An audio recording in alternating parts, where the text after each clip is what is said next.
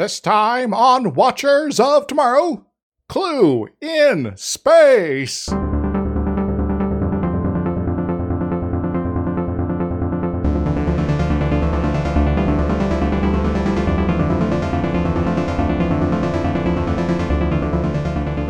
Hello everyone, welcome to Watchers of Tomorrow, the sci-fi review and critique show where we're putting humanities back into science fiction. My name is Geffen and I'm joined as always by my friend and co-host Dr. Izix. Hi. And this time, because it's the final movie, and we got our original guest star back, so give a warm welcome, who no one can hear because we're recording this when you're not watching. But anyway, give a warm welcome to Dr. Omega. Hello.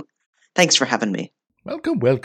So anyone who's been listening to this show for longer than you probably should be, will remember that Dr. Omega was our first guest who came on to talk about E.T., whenever that was. I don't want to look it up. It'll make me feel old. I was like, no, it wasn't that long ago, because I still had my desktop then, so... A wee while. It was a wee while ago. It was before the pandemic. Yeah, in the before times. Yeah, in the long ago. So this week we have the final movie of the original Star Trek run. Is Star Trek The Undiscovered Country, the good one.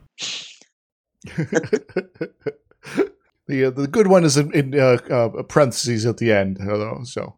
So like I'm not going to say that all of them are bad or anything. I've liked a lot. There's a few missteps here and there, but like this is the unqualified success that everyone agrees is the good movie and is always in the top one or two of Star Trek movies. Yeah, it was a good swan song. Unfortunately, it did not remain a swan song. It's at least for as far as saying goodbye to the original cast, it's basically the best you could possibly expect. I agree with that. Yeah, I'm really surprised just how it gives everyone their own thing and does a nice little goodbye thingy at the end, and even makes a reference to how there's already another show on that you should be go be watching.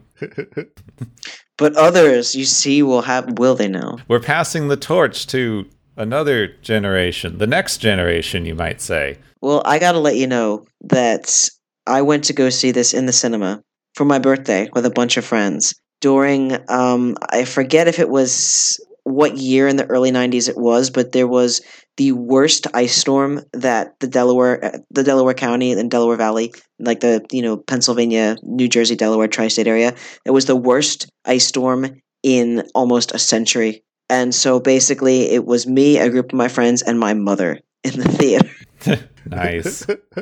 And my mother almost cried at the end. You didn't get trapped there, right? No, I don't know why my friends' parents let them out, because we went to TGI Fridays for dinner, and then there was nobody in the restaurant.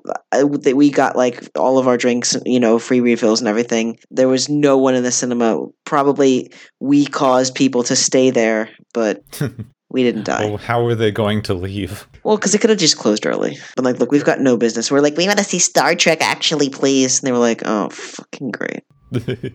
Are you sure? We're kind of in the middle of the apocalypse right now, so... It was very thematically appropriate. There's an ice planet. Well, you know what? Yeah, because that's what I was thinking about the next day. Because the transformer on my block blew, and the whole neighborhood was out of power. We spent almost a week at my Aunt Phyllis's house. It was crazy. But Star Trek... Well, at least that would bring down the magnetic field to prevent beaming.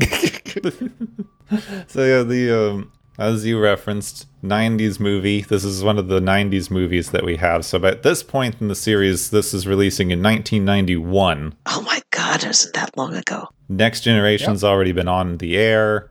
We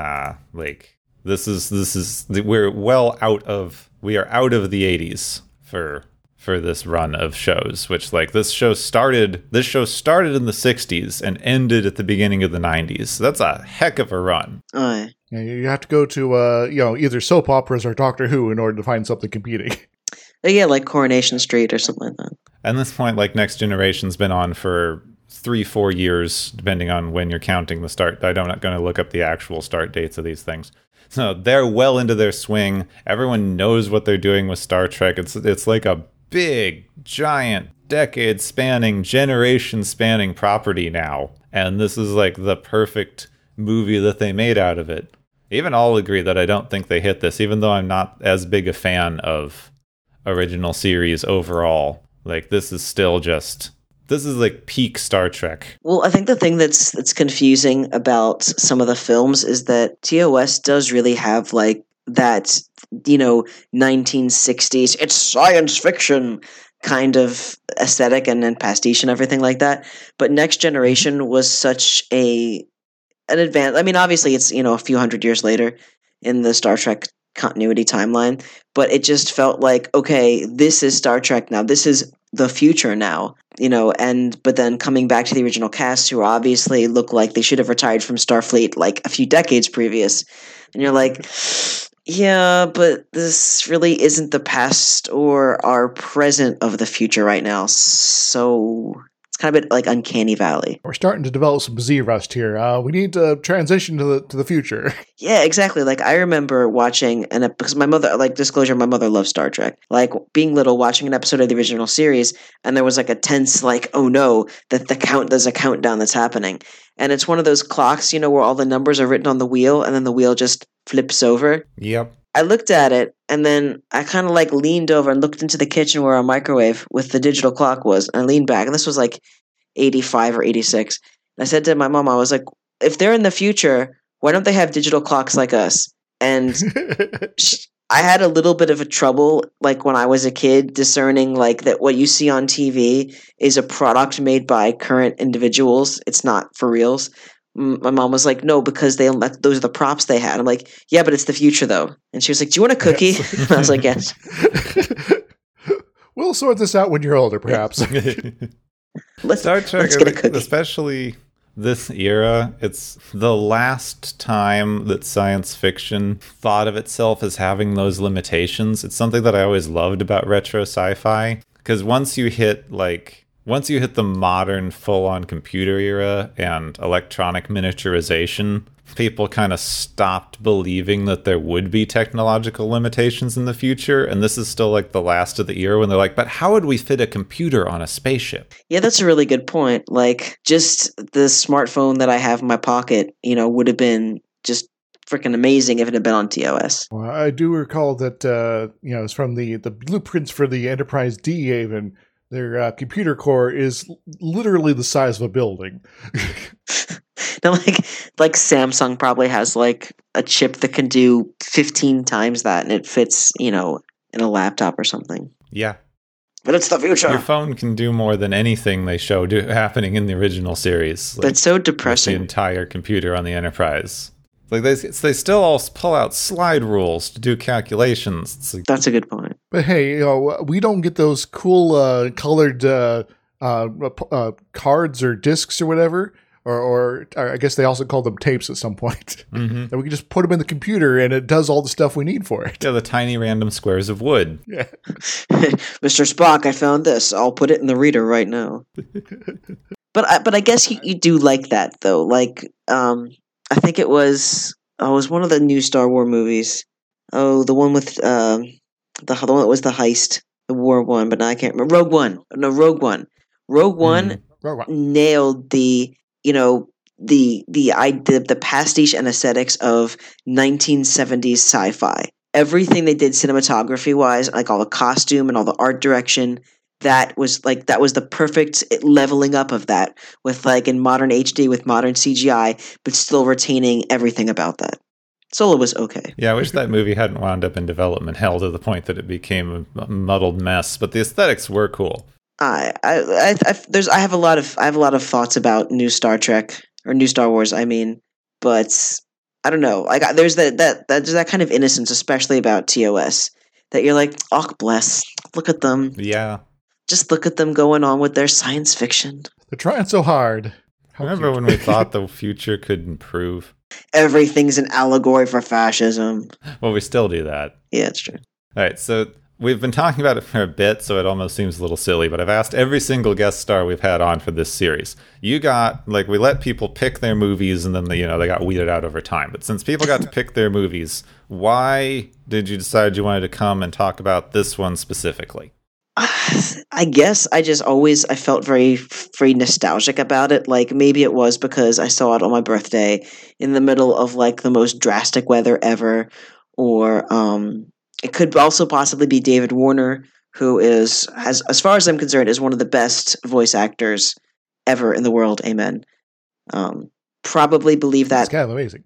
Well, I think I probably believe that because I might have had a voice crush on Ra's al Ghul from Batman the Animated Series, which he voiced. Oh, Yeah. Because he was always just like, he wasn't like a dick about it. He was like, "Oh, detective, it's me, Ra's al Ghul." And I was like, "Yes, I'm go on, going to get him." be unsettling and reveal part of my evil plan in order to get you to fall into the other half of the evil plan. Yeah, he's just vaguely sinister. Like what's the face? Like how Jonathan Pryce used to be in the Infinity commercials for TV. The Infinity i30 is just the best car. And you're like, "Oh, tell me more about it, Jonathan Pryce." It's amazing, amazing voice. So how's this vehicle going to cause all sorts of havoc? Tell me more. Well, the Infinity i30. But yeah, I think it might have been a combination of David Warner. Spock had a really good part to play in this, and I've always loved Leonard Nimoy. So I think it's just a combination of those factors. Like thinking back to a Star Trek property that I really enjoyed because I tried with Discovery and I was just like, this is okay. I mean, I guess I didn't like Voyager because I didn't like Janeway. I didn't like Enterprise, even though I do like Scott Bakula. DS9 was okay, but yeah, nostalgia. I mean, that's works. basically the show. Honestly, that's why we do this. So that's fair. So yeah, like we said, this came out in 1991. Was the last of the original series movies. Story by Leonard Nimoy. They couldn't let him direct again, even though several people wanted to, because if they let him direct, then they have to let Shatner direct, and that just gets this never-ending loop of making movies forever. If you do it, then sure, your brother's going to want to do it. And I'll have no one to peace. Exactly. Mm-hmm. In addition to Leonard Nimoy doing the story, we also have Lawrence Kuhner, who did a lot of shows in this era, like Little House on the Prairie, and later worked on The Sopranos and the 2001 Planet of the Apes, Superman 4, The Quest for Peace. Oh, yeah. I like world peace. Did work as a team with the other writer, who is Mark Rosenthal, who did scripts of movies that I have vaguely heard of, called Billie Jean and Jewel of the Nile, which I've heard of but never seen either of them, so I can't comment on his work much. No, me either. We do have some repeating guest stars and some new guest stars. Interestingly, the repeating guest stars aren't playing the same people. The main new character is Kim Cattrall, who's playing Valeras, who's the new Vulcan. We get a new Vulcan every single one of these smug, things. Most, I'm not suspicious, worst Vulcan ever. Yes. She's got her start in like Police Academy, Big Trouble in Little China, The Mannequin. Which is a movie I like need Kim to see, Cattrall, don't get me apparently. wrong. It's just that, like, you know, like Michael Burnham from Discovery is a better Vulcan than she is.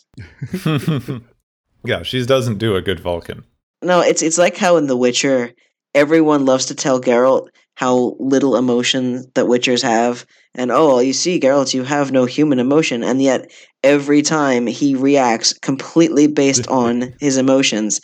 And she's like, I don't have emotions. I'm not suspicious. Stop looking at me. Vulcans don't have emotions. How dare you?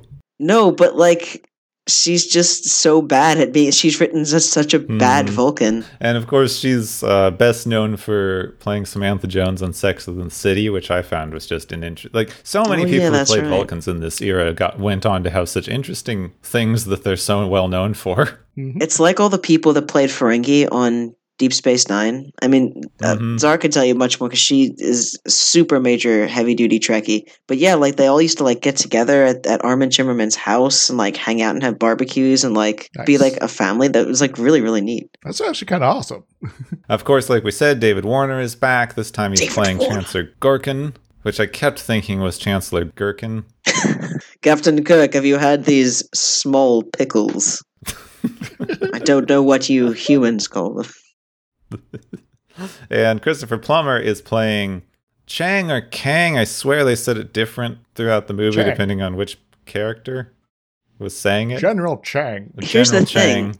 They were all being introduced with like their Klingon names.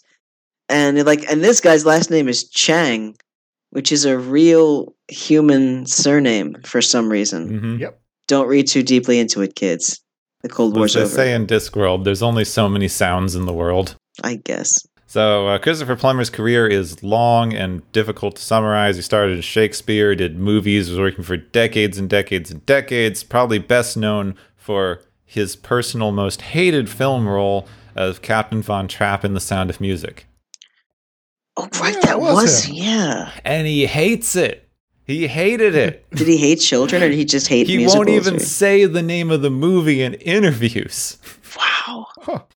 I love it. He's a man after my own heart. Maybe he just really, really, really hates Austrians. Like, he's like, I'll tell them where they can stick their pretzels. When was the last time any of you actually saw Sound of Music? This character is horrible. Oh, See? 25 Yeah, like everyone loves years Sound or of so. Music, and you're like, when was the last time you watched it? It's like, oh, Yeah, I listened to a podcast a few months ago. It was an episode of Musical Splaining. And basically they were like, this is bad, actually.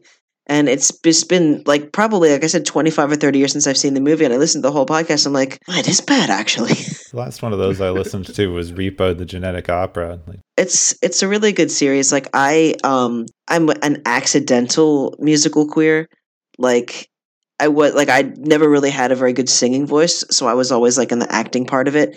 And you had to be in the inn in my school to get to be in the musical. So I was like in stage crew musical adjacent, and I'm just shocked with how much like I actually remember, and like how many times I've wanted to pause and be like, well, actually. But that's a good thing about it's a podcast, is you can't actually humiliate yourself. editing has saved our bacon numerous times. People can't actually tell you in real time that you're wrong. I stopped reading comments on the internet, and now I just put stuff out there, and I get to think I did a good job. I've gotten into getting into arguments on Lied no. Bible comment sections on Facebook. I don't know why I do this, but I do. Entertainment purposes only. Yes. We got a bunch of other guest stars, and I'm just going to run through because I can't go through everyone's career in a limited amount of time. Rosanna De Soto plays Gorgon's daughter as Azit Burr. It's the weirdest freaking name. I don't know how to pronounce it. Brock Peters is back playing Admiral Cartwright. This is his second or third time showing up as Cartwright. I can't remember, but he's been in the other movies and went over that. He's good at looking incensed. He really is. Yes. We've got Kurtwood Smith, who's famous from his role in RoboCop and That 70s Show, playing the Federation president. Who is not a Klingon. I didn't know that until Czar told me. Yeah, just the alien that he's playing, their species showed up in Star Trek 4 as like a helm officer or something like that. Yeah, she says they're called the Ephesians, something like that. Frisians, yeah. Frozen yogurt. But Frisia is also like a real place on Earth. Oh. Whoops. He also played Anorax in Star Trek's Voyager, The Year of Hell two-parter. He was also, guess what, Gepwin? Guess what he was in? I know what he was in, and I'm going to have to explain this in-joke to another person. Well, are you going to say it? No, you get such joy from this. Now I can't wait. He was in Medium, actually, not the FBI. But he played an FBI agent in Medium. Well, you spent 6 episodes setting up that joke, didn't you? Maybe. And our poor guest stars have been so confused. Don't worry, Mega. I'll explain it later. I believe you. I I just trust really you. hope anyone else was following this as much as I was, because otherwise this means nothing. Anyway, we also have Michael Dorn, who's playing Colonel Worf, who's Commander Worf's grandfather. Yes. I do love it. I love it. And did any of you watch the version of this that has Murray? Rene Auberjonois. Yeah. Yes. Did either of you Who watch played the Odo? version with him in it? Yes, because of course Czar has the director's cut of just everything, and like literally, we moved to a bigger place, and she's got a whole entire Nice. studio full of DVDs now. It's great, but yeah. And she was like, "Look who it is! It's Rene Auberjonois." And I was like, "Oh my god, he looks about 25 to 30 years older than he does in DS9." And she's like, "Yeah, because in DS9 his face is like smooth prosthetics." And I was like, "All right, yeah, I guess that would make sense. I felt like an idiot. I said, but he looks so young. And she's like, no. So the version It's that I makeup. watched didn't have him in it, and I didn't feel like looking up the alternate scene, and it's one quick thing, so he doesn't actually get mentioned in our synopsis, but, some people's out to see him, so that's fun. Colonel West, not Oliver North. Yes. Yeah, he gets a Scooby-Doo moment at the end. Who is that masked man? All right, we can jump in. We've already spent so long just shooting the shit here, so hopefully I wrote this concisely. So we open to find Captain Sulu finally in command of the USS Excelsior, because he's deserved a command for years. All of them deserve a command by now, but I guess that would just be half the fleet at this point. And they'll have 2 ships, so... Well, they seem to, because the Enterprise or the Excelsior are always the only ship in the quadrant. I was thinking about that. They're always very conveniently close to each other and everything else. At this point in history, Starfleet must have, 10 ships. Pretty much.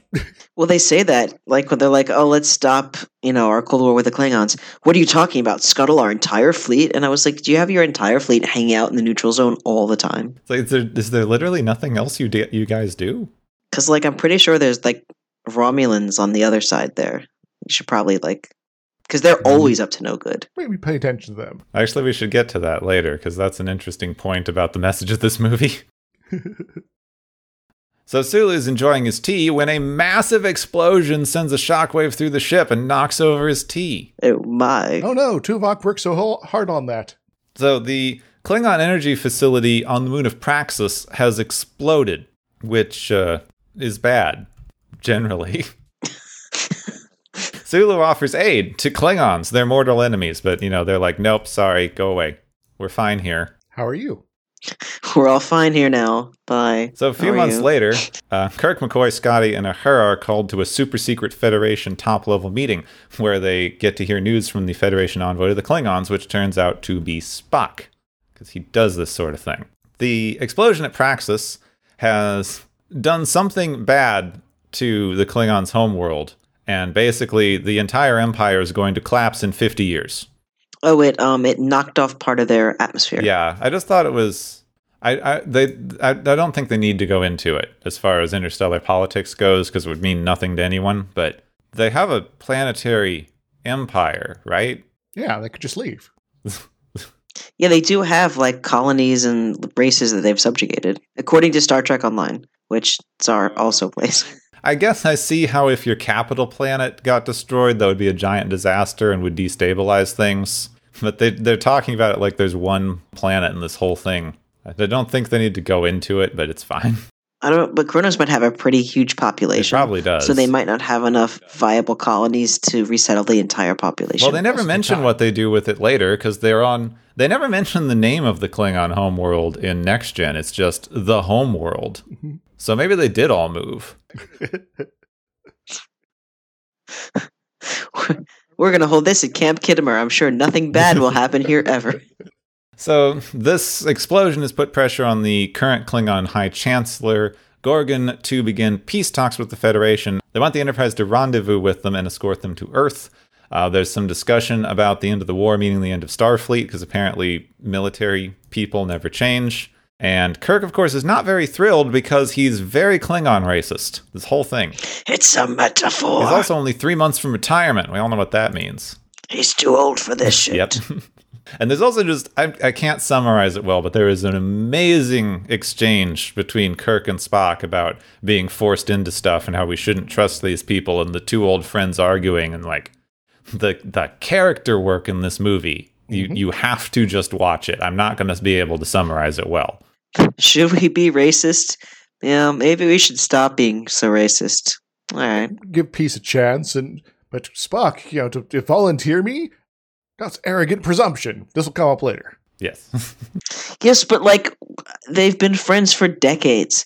Why is Kirk continuously shocked by Spock's behaviors? Well, I do like still how even this is a good culmination of Spock's arc where he's bringing some emotion back in. He spent 4 movies coming to terms with how he has a human half. And he's still just oh, right, humans get mad, though. Well, okay. I mean, I guess you could look at it like Data. Data slowly learns, you know what, I shouldn't say things like that to the humans because they really, tend to have an emotional reaction. But, like, how do we know that Spock's just not He trolling? might be. Vulcans have emotion. Like, I've never seen a Vulcan not have an emotion. They are constantly annoyed as fuck. No, they just have resting bitch life. Yes. Well, yeah, because they go into like the Vulcan mating period On fire. of like PMS-ness, like all gender PMS. No, that's a real legit thing. It's called Ponfar. And it's Yeah. basically like, yeah, they have to go and get hormonal and then challenge for a mate, and then everything's fine for a decade.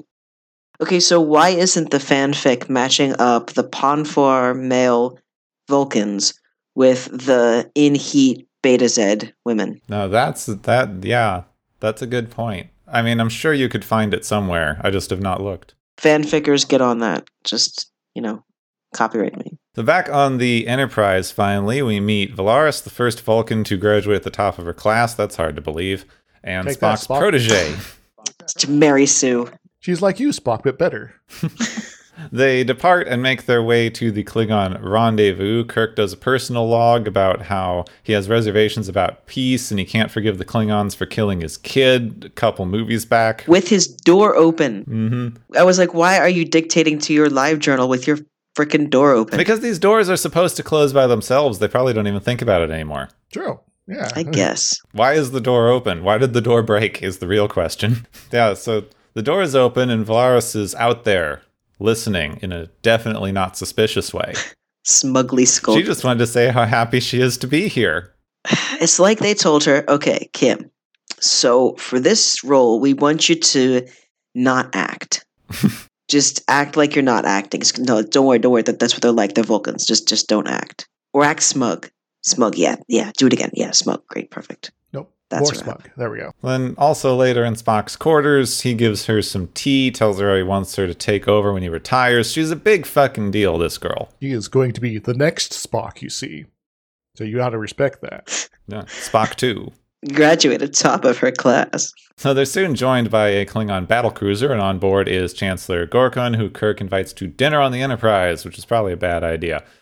He arrives with his entourage, including his daughter, Azit-Vibur, General Chang, and Chang's just super excited to be here and loves yelling Shakespeare quotes at people. Is it just because Christopher Plummer can do it, though? Yeah. Yes, that's the I only knew it. reason they do this, and he just has such fun. All right. You're going to be playing a Klingon badass. And just be enthusiastic about Shakespeare. You can do that, right? Oh, heck yeah. He's like, of course I can. He's full on the only reason this character works. Like, any other person spinning around in his chair, excitedly shooting people, yelling random Shakespeare quotes. Like, this just should not work, but oh my god, it does. There was a good shot. We actually had to rewind backwards because Zara spotted it because I was looking at Twitter. But like when he's spinning around in his chair, it must have been like the end of a take or a take that they didn't think they were going to use because there's an extra in the back that kind of just looks like shock. Like, did he just fucking do that? It's just very shocked Klingon, like, oh my god, the decorum. So, dinner doesn't go well. Kirk is actively antagonistic to the Klingons. No one's joke land. The food is weird enough that they literally had to pay the actors to eat it. I heard about that. And everyone gets drunk. On Romulan ale. Whoops. Yep. Isn't that like illegal? And Zara's like, yeah, at this point in the continuity, yes, it is very illegal. And I was I like, mean, they right. even say, they're like, isn't this illegal? It's like, yeah, Oh yeah, that's right. fuck off. We do what we want, Mom. And Gorgon's the only one who tries any diplomacy, like, at all. So the Klingons leave, everyone's hungover. Spock calls Kirk to the bridge because there's a weird amount of radiation coming from somewhere. And they're like, where's all that coming from? And then all of a sudden the Enterprise shoots a torpedo at the Klingon ship. Oh no. Who could have foreseen this? The ship's shields are down because they weren't expecting this, and it does a lot of damage. The Enterprise is thrown into chaos. Scotty confirms they haven't fired anything, even though a second torpedo fires and knocks out the Klingons' gravity. Two people in Starfleet spacesuits zoom on board. You opened up a Zoom meeting. Chancellor, you're on mute. Mute. Two people in Starfleet spacesuits beam on board with magnetic shoes so they can get around in the no gravity, and kill several Klingons on their way to assassinating Gorkon. after all this chaos and whatever, Kirk and McCoy beam over to help. They let McCoy look at Gorkin, but it's too late, and he knows very little about Klingon anatomy and so can't save him, even though he knew more about Klingon anatomy in Trouble with Tribbles, but he forgot. He's old. He's got dementia now. Yeah, I mean, right now he's like, I don't even know his anatomy. In Trouble with Trippers is like body temperature, heart, liver. This man is a Klingon. I know from how I know their anatomy. Yeah, remember when Klingons were like super stealthy? Mm-hmm. I was like, oh, I wonder if this person's a Klingon. Now you can tell from like a mile off. So they're not able to save the Chancellor, but before he dies, he begs Kirk to not let things end like this. But then after all the chaos, they arrest Kirk and McCoy for shooting them. It's like, hey, your people obviously did this. Sorry, but we got to arrest you.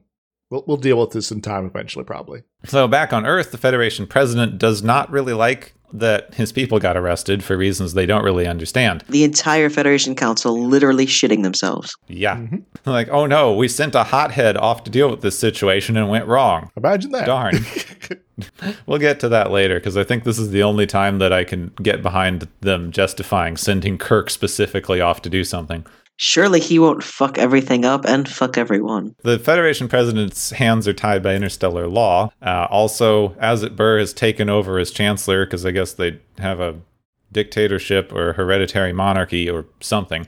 And she still wants to meet for the peace talks. But in exchange, they don't want there to be any extradition of Kirk and McCoy. They're kind of responsible for this whole assassination of my dad thing, so maybe we'll hold on to them and then we'll just pretend nothing happened other than punish these guys. How about that? I kind of got the feeling about her that she might have been like his protege and she was learning like the art of diplomacy from him, and that's why he had her with him on his mission and everything. Because, I mean, she does seem to be a very genuine character, even though, like, yeah, you're meant to think that she's evil. I like her. She's a good red herring in this whole thing. Agreed. And she has a really intricate headdress jewelry She thing. does. In fact, Chainmail. She and Gorkon kind of like have the best styles here, I think. Yeah, because he's got like the black and red leather kind of. It does almost look like an outfit that you would get in like some kind of medieval Western RPG. Mm-hmm. Well, Gorkin was very consciously modeled after Abraham Lincoln. Huh. Oh, like facial hair wise, or just Yeah, like facial hair, and then they kind of spaced out his outfit. But like that, and the way that he has a cane instead of a top hat, but that's still like, erudite sort of thing. I want to see a Klingon with a top hat. Would the top hat have ridges as well? Probably. So Kirk and McCoy are taken to Klingon court. They are defended by attorney Colonel Worf. Yes. He does his best, but Chang rallies the crowd. None of them actually make a legal argument, as far as I can tell, but I don't know Klingon law. It's there's not really a jury here, just a lot of people yelling, and then a judge who just kind of arbitrates things. Yeah, With that cool ass metal ball spark glove. I do like the spark Me ball. too. Reminds you of those things you'd get for Christmas, like stocking stuffer sometimes. There was basically just two balls of different colored gunpowder that you'd smash together to make gun smoke and sparks, and there was no other point to this toy other than that. Yeah, I remember those. I kind of want them now. My wife did not have the same experience. I had to explain I what don't they know were. if they sell those anymore. They probably don't. I'll Google it, but they're like They we're seem just dangerous. a terrible hazard. Here, kids, see if you can start a fire. It's fun. Yeah. Would you like gunpowder that is small enough to eat? Because they did look like sour balls or something like that. And I just They recall did. that I would smash them together until my room like just reeked of cordite. My mom would be like, "You should probably not be breathing that." Chill out at least a little bit. Open a window. So old Worf is doing his best. Grandpa Worf is one of the good ones. His family's just always been good.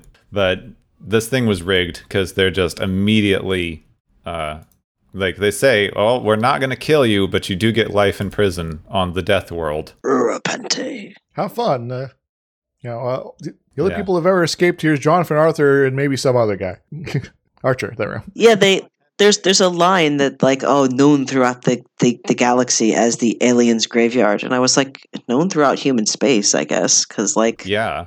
aliens wouldn't. I guess there's a lot of species there, so I guess everyone's like, oh, that's the aliens' graveyard. I guess Like, the other aliens. sounds like some kind of like Star Trek inspirational poster. We're all aliens to a different race.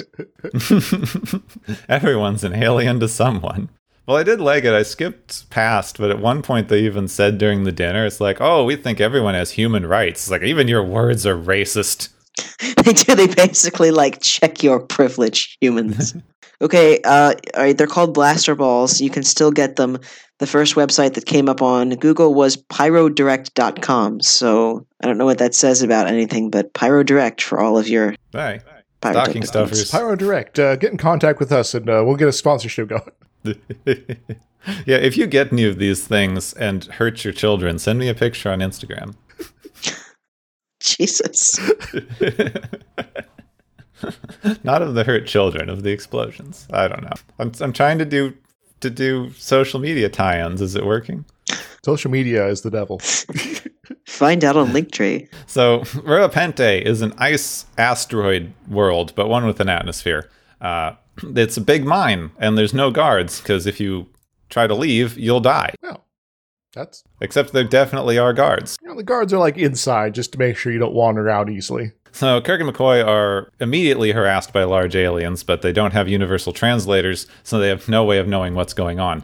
They're picked up by a lovely alien woman named Marta, and she seems to like them and gives them a warm welcome and tells them that there's a reward for their deaths, so watch out for that. Not getting shivved in prison. Well, that was kind of the plan before, but now it's extra urgent. See, there's a big problem about this scene, and we were watching it. We had finished eating dinner, and I said, "So that's Iman who plays that character, international supermodel, used to be married to David Bowie, just incredibly beautiful person.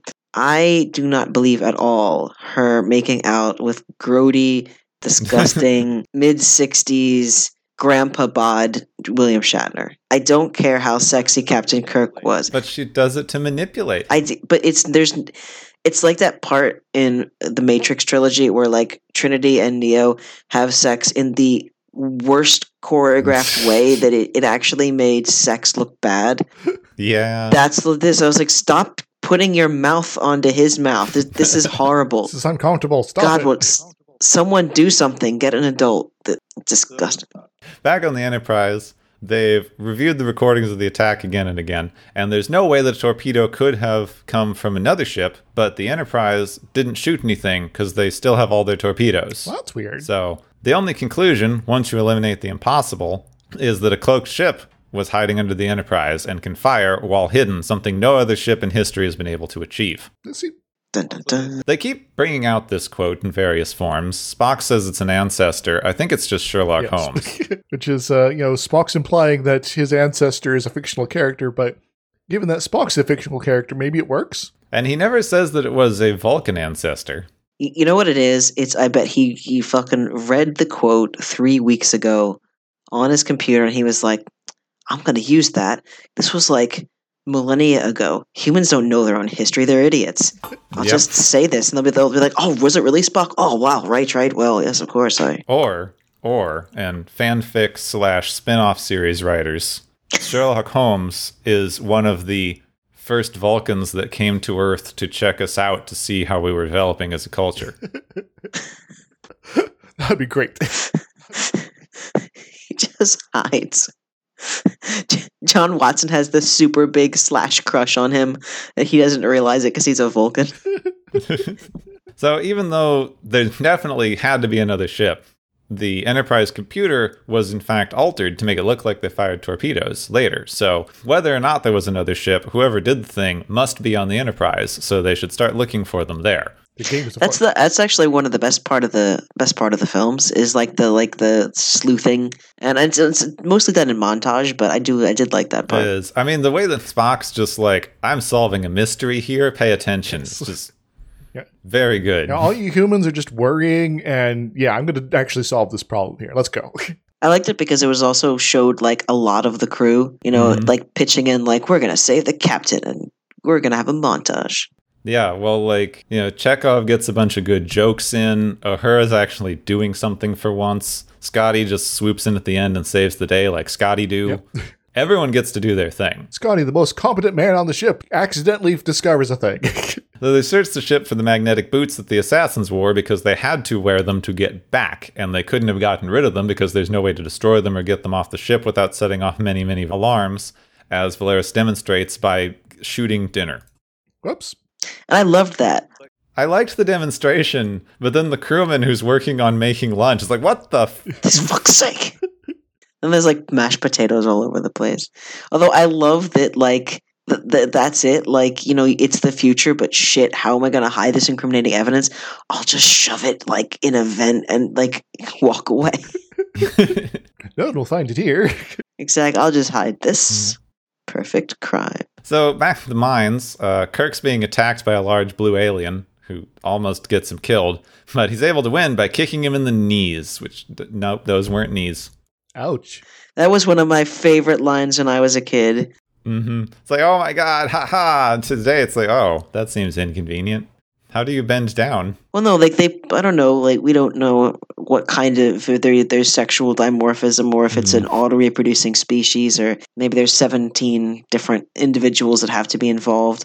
But like when I was a kid, the idea is like, oh my gosh, yeah, aliens would have their junk in another place. Let me tell you about the Drazi like, and their arm. Those trousers were pretty flimsy. Like, I feel like he should have had, like, an athletic cup or something. And then this whole species is like, oh no, I dropped something under the sink. Now I have to kneel down to get it. Oh. I squat instead. They have, like, little shin guards like you'd get when you played soccer when you were a kid. So later on in the bunk room, Kirk prognosticates about how racist he is and how the Klingons are never going to do anything good, but, you know, maybe he was just too suspicious to do peace and things. And then before he finishes his thought completely, Marta shows up, makes out with Kirk, and tells them to report to the lift tomorrow morning if they want to get out of here. Oh, okay. And everyone vomits forever. They do. The next day, Kirk and McCoy show up at the elevator, but there's no Marta, except there's a large, hairy alien dude there who speaks to them in Marta's voice and explains that they're going, they don't allow women, which is interesting that they have sex discrimination in the criminal death mine. Yes. Yeah, you'd think they'd be like, I'll just let her go. She'll be dead by first break anyway. So they leave the elevator, and once out of sight of guards, Marta transforms into a small girl, which lets her just take off the giant shackle chains that she was in as the big hairy dude. It's like, I like that. That's clever shape-shifting. Is she the same race as Odo? Think so. They call her a chameleonoid, so probably not. Well, she doesn't really like shapeshift into like objects, just different sorts of humanoids. Some of them much larger. That's a good point, yeah. She could possibly be the same species as Wesley's girlfriend, the alien queen. Oh, right, yeah. Oh, yeah. See, this has always been a thing for me. They get to DS9, they're like, oh my god, this dude's a shape changer. What's a shape? Oh my god, shapeshifters all over. This is just amazing. The shapeshifters. Like, this is the 9th shapeshifter y'all have gotten to. But he's really sarcastic. So that makes him the best. So Marta leads them into a tunnel, turns back into the big guy because he's big and fuzzy and can handle cold, and she gives Kirk and McCoy some warm clothes that she hid there, and they head up to the surface. This is rather convenient. Kirk has this whole thing about how they keep making fun of him. He's like, oh my god, I can't believe I made out with this who's a big hairy dude. And I have several problems with this. I spent the entire rest of the movie trying to figure out whether this was transphobic. I can't quite tell. Also made out with the same person who turned into the child. That's the other thing. He's bothered that he made out with someone who turned into a big, hairy alien guy, but not that he made out with someone who can turn into an underage girl. Yeah. Remember Miri? I mean... Yeah, we try not to. But I ain't saying, I'm just saying. So back in the Enterprise, we sidestep that discussion and find some boots. Oh, hey. Wait a moment. Crewman Dax? Dax, what have you got? I was thinking about that. Mm-hmm. He's like, sorry, I haven't got my symbiote yet. But this is basically just an excuse for Chekhov to make a fool of himself because he references Cinderella and then sees that this guy couldn't wear boots because he's got alien feet. Oh, the more Chekhov changes, the more he stays the same. But more importantly, they've detected Kirk and McCoy because Spock put a tracer on Kirk before they left the Klingon ship, meaning that they can pick them up from across the sector and that they can get to them as soon as they leave the anti-beaming shield. So now that they're out of the mine, they need to go deep into Klingon space. Oh, it's convenient. The thought that, like, they would have scanned them or something, or would like at least given them like a body cavity search or. I know. It's not even like I have an injected tracker or something. It's like Spock slapped a patch on my back when we left. It's like, you're in completely different clothes. You've been gone for months. Like, what is happening? Oh, Spock. It's also a good thing that nobody else uses this sort of tracker, because otherwise you'd be in trouble. Wouldn't it be great if they're like trying to hone in on their signal, but they get like the moon, the moon in the next system's baby monitor? So they have to have Uhura and the crew decipher a bunch of Klingon with physical books and dictionaries. Yes. I loved that. I loved that when I first saw computers and stuff here, but maybe they just didn't put it on the computer, all this stuff, but it's also convenient if they have these books. Huh. It's also it's the absolute best use I've ever seen in a movie of literal translation to subtitles. Yes. The scene is only funny because of the subtitles. They finally realize that the border guard's telling them a joke. They're like, so great. You, never change. I just love it because like the border guards are laughing and then like, oh my god, what did they say? And one of the crew members in the back is like, just laugh. It doesn't matter. It doesn't. Yeah, see, like I could have dealt with a lot more of like the Enterprise getting shit done kind of scenes. So outside on Rapente, Marta starts a campfire using some sort of flare doodah that turns ice into hot. Which I love this. I don't know how it could function, but I love that. Magic. I have a tube of that stuff. It's called icy. She explains that she's a chameleonoid, which is a kind of shapeshifter. Kirk finds this off-putting because of the making out, but we went into that already. But then he immediately attacks her because she was obviously colluding with the guards because this is all way too convenient. And she admits that because they needed to be killed escaping because an accident would have looked suspicious to kill both of them at once. But, killed escaping makes perfect sense. Yes, actually. Yeah, but that's like, you never believe a single thing that Vladimir Putin says. Yeah. So, like, why did the Klingons think, oh, we have to make this look legit? We're not coded as, like, the evil bad guy Cold War team. What will people say that the bad guys did something? I mean, obviously, just kill them while they're in prison and be like, they died somehow. Because if they just shoot them as soon as they show up, they can't actually escape. Yeah, you can just lie. Yes. They could have saved themselves all that effort by just shooting them when they got there and be like, they died somehow. See, this is probably one of those Klingon honor things. I can't lie, because that would be dishonorable. But I can orchestrate a fake escape attempt and then kill them, and then I don't have to lie. And because they tried to escape, then it's legit. I'm not just murdering somebody in cold blood. I mean, maybe if, like, the high command is the uncle from Ghost of Tsushima, and he's like, oh, but your honor. The Marta transforms into Kirk. We get fun, like, Kirk fighting Kirk stuff. Again. And they make a bunch of jokes about he always did want to make out with himself. My mother really liked that scene. She laughed a lot at that. And then the Klingons show up, immediately figure out who's Marta and shoot her. Either that or Kirk is dead and the rest of the series is just Marta going like, you know what, I'm just going with this. Nobody notices, then it's all cool, right?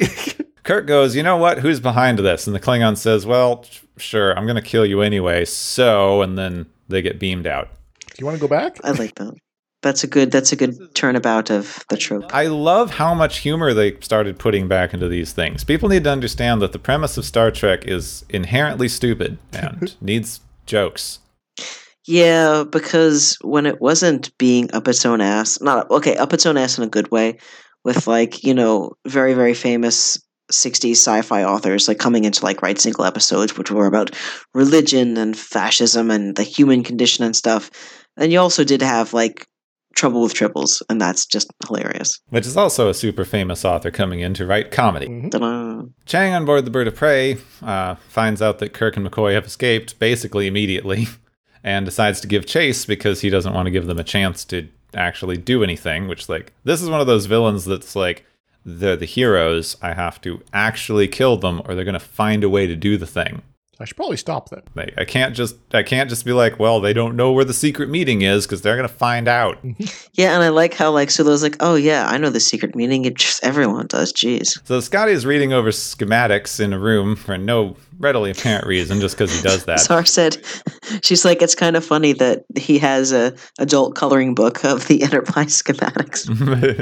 So he hears a noise coming from the vents and just finds the missing uniforms. because they were just in a random vent in the galley. He takes them to show Kirk and Spock just before they trip over the assassins' corpses in the hallway. Oh, it's these guys' uniforms. Well, I guess that takes care of that then. Case solved. They were both killed with short-range stun blasts, which apparently don't set off the alarms. Should fix that.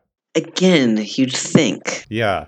Like, you have literally no reason to fire a phaser on the ship unless something has gone very wrong. So it seems like it would just always set off the alarms. Yeah, because you wouldn't, I mean, even if you're, training, you wouldn't be using a phaser set that high. It's like we have a plot reason for part of this, but not enough. It's like that really pissed me off. I saw a few of the Harry Potter movies way back in the day. I can't remember which ones, but I was like, if they know when an underage wizard is like wanking his wand, like why do they not use that kind of technology to make sure that if anyone ever uses the unutterable, like unholy curses, that like everyone in the world knows where they are? My friend was like, hush. Magical privacy concerns, apparently. It's the GDPR for wizards. Every time you cast a spell, you get a little pop-up asking you to adjust your advert preferences. Oh, dear. Earlier, Chekhov's like, why didn't they just vaporize the boots? And then they do the demonstration and the alarms go off. And then this scene, McCoy's like, why didn't they just vaporize the bodies? Just because the alarm. You know that one that we've always had that we're just talking about now? So this does, however, give Kirk an idea, and the announcer of the ship's intercom that they need the court reporter to come take testimony from the two guys in sickbay, because that's not a weirdly suspicious way to make that Yeah, I was thinking about that. Like, they're showing, like, the people who have black uniforms who are setting the table in the galley, and they're looking up like, oh, I wonder what that's about. We decided that they're actually, like, third-party caterers. Probably, because how ticked would you be if you went through the academy and signed up for Starfleet and, like, went through all of this? It's like, you get to set the table. Yeah, like, we had this whole backstory that, like, the best space cruise company was like, oh, you know what? If you're escorting the Chancellor, you'll need, like, proper, like, legit top-notch service. So we'll send you some contractors who they're, like, the best, like, they're on their flagship cruise ship, and they're just like, fuck me, I didn't expect this. This sounds like something that's going to just show up in Lower Decks one of these days. Probably. It's like the elite catering corps. That'd be awesome. Would you like a vol au vent, sir? So, an assassin sneaks into the dark room of sickbay and finds Spock, who's very, very disappointed to see that it is Valeris. That is the quintessential, like when he slaps her phaser away, I'm not mad, I'm just disappointed. Pretty much. He accuses her of not being logical, because if she was logical, she has to kill him. There's no other option. And she's like, but my feelings. This is just the natural culmination of her decisions. But my emotion. I'm busy being shocked right now. Give me a minute and I'll logic later. And I don't have the phaser anymore. Like, I legit thought when I first saw it, like, the reveal would be that she was actually Romulan, like, with plastic surgery to look like a Vulcan. And I was like, I knew it. She wasn't a real Vulcan, but she was. That would have been better. It would have. Vulcan extremism has always confused me mildly. Crops up in weird ways. It's not super consistent. Because it sounds like it makes sense that you could get there. But this show, like all of Star Trek, this is a criticism I have for all of Star Trek. It spends so much time circle jerking itself with logic and how great logic is and how Vulcans are logical. And they never go into the but exactly the same logic that let this Vulcan do this amazing, great altruistic thing also let this guy become a terrorist. Well, you do see them occasionally in YouTube comments. Like, people are just, I'm just so logical. Are you triggered yet? Just logic, man. I've been able to prove that it is illogical for Debbie not to have dated me. It's taken me 20 years in this basement of my mother's. Which was also very logical. Exactly. Have you seen rent prices nowadays?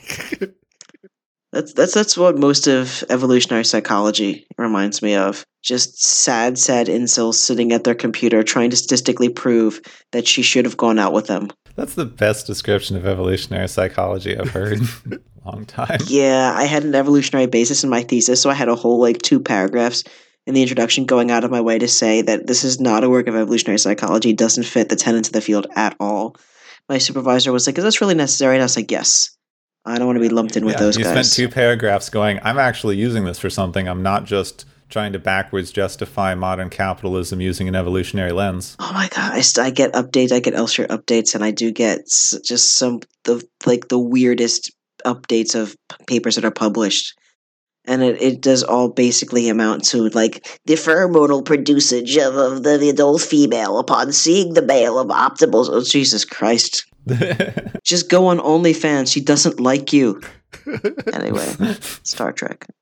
So, of course, Valeris, now being caught, denies everything. But Kirk already knows she was the spy because that log entry that he made earlier was used against him in the courtroom.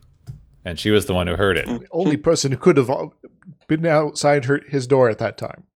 I think in my headcanon that he does it every day and he just doesn't realize that the door is open, or he doesn't care. And there are actually like a bunch of people who just gather on either side of the door to listen. Yeah, there's just the crew brings popcorn. What's he talking Capri about today? Suns. Yeah, his son. It's like, oh my god, he's still whining about his kid. He didn't even know he existed. And that's the thing, too. He has an actual like photograph, not like a digital hologram or something. It's like this whole sad dad thing of like, yeah, I was a sad father who never knew his kid and abandoned his family and just worked too hard, but my god, the feels. So anyway, she blames Kirk for betraying Starfleet by siding with peace talks, and Klingons can't be trusted. And so some Federation higher-ups and the Klingons are working together to sabotage the peace talks. And also the Romulans. The Romulan ambassador, that one guy. Yeah, okay, it's just the one Romulan. But they're always up to no good. She doesn't want to tell them anything, so Spock uses a very morally dubious forced mind meld. Like, it's not even dubious, it's just wrong. But, you know, he's angry. And they go out of their way to to code it as wrong and invasive, because she's like crying out and like sobbing. And like you flash to like the others, and Scotty's like, I didn't think that. And Uhura like puts her hand over her chest, like, oh my god, I'm seeing someone getting raped in front of me. Like, it's basically, yeah. So at least they went out of their way to be like, this is not good. I know. I do like that the movies, like, they show it, and it's shown as like possibly necessary to figure out stuff, even though it's definitely not. Definitely not necessary. They could have just called Sulu like they do in 10 seconds. But yeah, they show that it's bad, which is better than we've gotten in a lot of these mind reading cases. I guess to a certain extent, as far as how things have been set up so far, you know, Valeris was Spock's protege, so he's very disappointed. And this is the time in all the movies and show and things like that where Spock is basically pissed off and barely able to hold it in. Would you say that he's acting on his emotions? Yes. Aha! For you see, Geralt, never mind. Well, I do think. Overall, like I was looking at this, it's like, well, Spock's freaking pissed, but you know, they spent 3 movies at this point setting up that Spock needs to come to terms with the fact that he is in fact half human and has emotions. And I think like him just portraying the sheer depths of that pissedness with, you know, so little, like, it's not like he like chews the scenery or anything. It's very well done. So, like I said, Kirk calls Sulu and the Excelsior, basically making the whole mind torture thing unnecessary. And because Sulu knows where the peace talks are being held, and he's heading there to help, but they might not all reach it in time. So, you know, they gotta rush. This is nice. Sulu gets very intense in these things, like, we're tearing the ship apart. Well, let it fly apart. I have to go save Kirk. I love George Takei. He's great. Which is also great. I mean, it's immaterial to anything, but like all these scenes where he's like, oh my god, I have to save Kirk, my best friend and mentor, and just knowing behind the scenes is like, I hate that guy. Yeah, that's true. I mean, it does, it is a little bit different watching this now, like knowing that like Shatner's just such a fucking tool. Like, I mean, I've known he's a tool my whole life, but I still enjoy these things. Well, see, I didn't when I was like 11 when I saw this movie, you know? So I was like, it's Captain Cook. That's really great. But now I'm just like, oh, he's such a dick on Twitter. See, that was my first intro to the series. My mom, like, introduced me to this. She was the big hardcore Star Trek fan. She introduced me to Star Trek. And one of the first things she said was like, okay, so Captain Kirk, that guy's a douchebag. Yeah. So she had all these things. It's like, oh yeah, Kirstie Alley didn't continue because she said she couldn't work with Shatner. Shatner hated the rest of the crew. He alienated everyone on set. It's like, just like constantly from the time I was introduced to the series. Like, did you know that Shatner's a douche? Let me tell you about how Shatner's a douche. Like, I didn't know that Canadians could be dicks like that. Like, I always thought they were so nice, but Well, they get exported to the U.S. They get kicked out. we're so sorry, but you're just not polite enough. You have to go to the States. So Kirk and Spock have a nice heart-to-heart about how they've outlived their usefulness, and Everyone's risking your like, life "Yes!" for peace is worth it anyway. I just love that. We'll get into it a bit, but like, this is kind of the whole message of the movie in this discussion, which I love. Is like, yeah, I'm definitely an old racist, but that doesn't mean I have to act like an old racist. Maybe we can be better. Would you say that he got woke? This is where we put the CSI sound, right? Well, I mean, if you think about it, he was canceled by the Klingons. True. And then he does do the thing where he tells everyone how canceled he was. And then at the end, he tells everyone how silenced he was in the form of a big, huge, long speech that everyone stops and listens to. And then the whole room fucking bursts into applause. And I turned to Zara and I said, and that admiral's name? Albert Einstein. And everyone applauded. So they arrive at the Kittimer place where they're holding the talks. Kang calls Kirk to yell Shakespeare at him, mostly because he feels like it, and then just starts firing. I even said, like, wait a second, do they not have to, like, accept transmission? Because in every single other original series, it's, oh, we're being hailed. Okay, accept transmission, or, like, put them on the screen, or, like, no, reject it, we're not picking up. But he just seems to be like, hold on, let me just hack your mainframe there. Like, it's the Shakespeare override. Shakespeare override. You see, in the future, whenever someone's quoting Shakespeare anywhere on the ship, everyone hears it, even if they're, on a different ship. It's just such an example of technology when we feel like it. Mm-hmm. So Kang hits the Enterprise with several torpedoes. They can't fire back because the ship is cloaked and they don't know where it is. The Federation president and Azet Burr are giving speeches on the planet. There's a Klingon sniper setting himself up in a light fixture. Spock suddenly has some inspiration that whether or not the Klingon ship is cloaked, they must be venting gas in order to move the ship, because that's how engines function. Wait a moment. Did we steal some equipment from the Excelsior somehow? Yeah, about that. Yeah, they have a bunch of equipment to study gaseous anomalies. Which is what the Excelsior was doing. Everyone studies gaseous anomalies. You know how many gas clouds they find on this show? Everyone has this. That's true, because it wasn't like they were always doing that in Next Generation. They're like, oh, we have to go chart some fucking cloud. Oh no, something terrible is inside the fucking cloud. Oh, it's sentient. Oh, it impregnated someone. How would we ever have foreseen this? It's full of haunted children and weird strands of stuff. See, we as the audience get confirmation bias, because this only happens like 1 every 10,000 clouds they study, but the rest of them aren't on the show because it's just too boring to watch. It's selection bias. Mm-hmm. Like a little sign, this many days without a gaseous anomaly. They have equipment on board to study anomalies, so Spock grabs McCoy to do some emergency surgery on a torpedo. Fascinating. This is just also great. It's the last scene of the movie, and Spock and McCoy are working together to save the ship. I do like that, them basically like crawling after the torpedo as it's going to launch. The Excelsior arrives to give the Klingon ship a second target. McCoy and Spock, of course, finish the torpedo just in the nick of time to prevent Vos ships from being destroyed. The torpedo very slowly homes in on the Klingons as Kang slowly realizes what's happening. Then both the Enterprise and Excelsior fire at the target that the torpedo just hit and destroy it in seconds because they're cloaked and don't have shields. See, I said that I thought that being able to cloak with shields up would be more valuable than being able to fire while cloaked. They should have worked that one out first. That would be the smart move. Mm-hmm. But this is also the TOS era where the Klingons come up with new tech every once in a while, and they'll use it once, which I guess is kind of fair than later in Star Trek where they come up with the tech of the week and only use it once, and then they just kind of forget about it. So, see, here's the thing. Both Klingons and Romulans have cloaking technology. You cannot tell me there has not been some Federation spy or someone in the Federation able to get some of that technological knowledge. I believe there was an episode of the original series that where Kirk runs off the Romulan cloaking device. But, Yeah, but only so they can figure out how to get around it, not so they can use it like the dirty commies who sneak around. Yeah, that was something else I was thinking is, so kids watching this now without the benefit of the context of the Cold War, like there's just so much coding that's lost. I mean, like when I was young, I remember watching stuff. I was like, oh no, it's the Russians. Oh no, it's the Chinese. They could be up to anything. And kids today will be like, wow, why was this show just so racist towards Klingons and Romulans? I don't get it. So they destroy the bird of prey. Kirk and crew beam down to the planet. Kirk tackles the president out of the way right before the Klingons shoot him. Scotty appears behind the assassin and shoots him. And he falls down into the main hallway. Probably shot him a little harder than he meant to. Yeah, I thought that was great. He's like, shoots him and he's like, blah!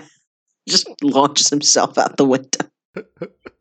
Despite all the shooting and people beaming in and out and assassins being tackled and admirals being arrested/counter-arrested, Kirk gives a big speech about how great peace in the future is, and everyone applauds. It's like, we're kind of shocked by what just happened, but okay, let's go with it. Like, everyone's just stunned. It's like deer in headlights. Like, what in the world is going on? It's like there was a terrorist explosion in the back of the room all of a sudden. No one knows what's happening. People rush in with phasers drawn. And Kirk says, like, some people think that the future means the end of history. Like, I don't know. This guy's giving a speech. Clap. If we clap loud enough, maybe they'll not shoot us. It was so hokey. As the children say, it was quite cringe. It was very. It's like, why are we clapping? Now, I will say that in the context of a first viewing of this movie, it's an exciting moment, and it kind of brings everything together. And so you don't necessarily think about this kind of weird situation here. But yeah, after so many viewings over so many years, it's like, yeah, I can't help but notice this ridiculousness now. It's just, you know what? It's like at the end of the kids' movie where they have to bring up the lesson. Or like the old 80s cartoons like He-Man and She-Ra, which would actually have a few minutes at the end for you to discuss the lesson if you didn't get it the first time. But the lesson was often very disconnected from the random show. That's true. I still remember watching some of those old ones as an adult, and was like I just would watch He-Man on reruns on TV as an adult, and they'd be like, well, as you saw today, this guy messed with something he didn't understand, just like how you shouldn't eat random berries you find outside. Yeah, like, at least the G.I. Joe ones made sense. Although I recently, like when the pandemic began, I've got two nieces in Utah, and one of them was 4 turning 5, and I thought, you know what, this will be great. So I sent her through Amazon because it was her birthday. I sent her the complete She-Ra, the original She-Ra, and I was like, oh, this is so great. It's the whole thing on DVD. She's gonna love it. And then I found a site where I think they're all like up legally on the internet. And I watched the first episode of She-Ra, and I thought, oh my god, this is horrible. Huh. This is But it's horrible in such an interesting way. Like, I loved He-Man. I was all about He-Man when I was a kid. She-Ra, I could take or leave, because She-Ra was smart, but she had idiot friends that always were just idiots. But yeah, then I was like, all right, well, I'll watch some episodes of He-Man. That's shit too. Yeah. I think the original She-Ra is fascinating because it's like almost accidentally a feminist show just because they were too lazy to change anything and just did like a 1-for-1 gender swap of He-Man. Mm-hmm. And that's it. Like, okay, she had friends that they were idiots, and I think that Skeletor is a better supervillain than Hordak is. Oh, he definitely is. But Bo, she has the man toy. I cannot get over the man toy who has a heart cut out in the middle of his chest. He's got that 80s mustache, which everyone knows is code for gay. That's not my headcanon, it's just the facial hair facts. Mm-hmm. And like I saw a few episodes of the new She-Ra on Netflix, and it's cute. I think if I was a little kid, I'd be like, oh, this is great. But I'm glad that kids have not shit animation now. It's actually very worth watching all of. It gets more interesting as it goes. That's what I've heard, that there's a lot of very significant character development that provides salience on both a child level and an adult level. So it's one of these days when I have time, maybe I'll catch up on that. There's also an entire episode where they imagine what the show would be like if they were still making it with the old costumes and things. Really? Nice. That's fantastic, actually. Yeah. So everyone saves the president. Assassination plot's been thwarted. I guess peace has achieved. Yay. Achievement, pop-up, peace. Good job. Peace with the Klingons. All the murderers are dead or arrested now, so hooray! They all return to the Enterprise to say goodbye to Sulu, and then they get orders to return to Starfleet to be decommissioned. Spock goes, well, I believe the appropriate response would be, go to hell. Let's just pirate off with, like, very valuable Starfleet crew and ship and everything, and surely everything will be fine. What are you going to do? Stop us? We're the frickin' Enterprise. This was the hokiest part. We only have one other ship, and it's the Excelsior, and Sulu's running that, so... Like, I know it's supposed to be a legit, like, touching moment, but just watching it now, it does come across as very ridiculous. A little bit, especially if the thing is, so it's like, we're ready for more adventures. Like, course, like, second star to the right, and straight on till morning. And this is how all of this is actually just a Peter Pan prequel, where Kirk shows up and becomes Captain Hook. I think parts of Peter Pan are in public domain, so... Yeah, it works out. Oh, Star Trek. So Kirk is Captain Hook, and the crew of the ship is the rest of the pirate crew. But crewman Dex goes on to become the alligator. There we go. Makes sense. So I think you can't really talk about this movie without mentioning that it is a direct end of the Cold War allegory. Full on. Yes. There's nothing else. That was even like the stated purpose of the script. It's like, what if Klingon Chernobyl? Pretty much. Mr. Gorbachev, bring down that cloaking device. Now, I remember the fall of the Berlin Wall.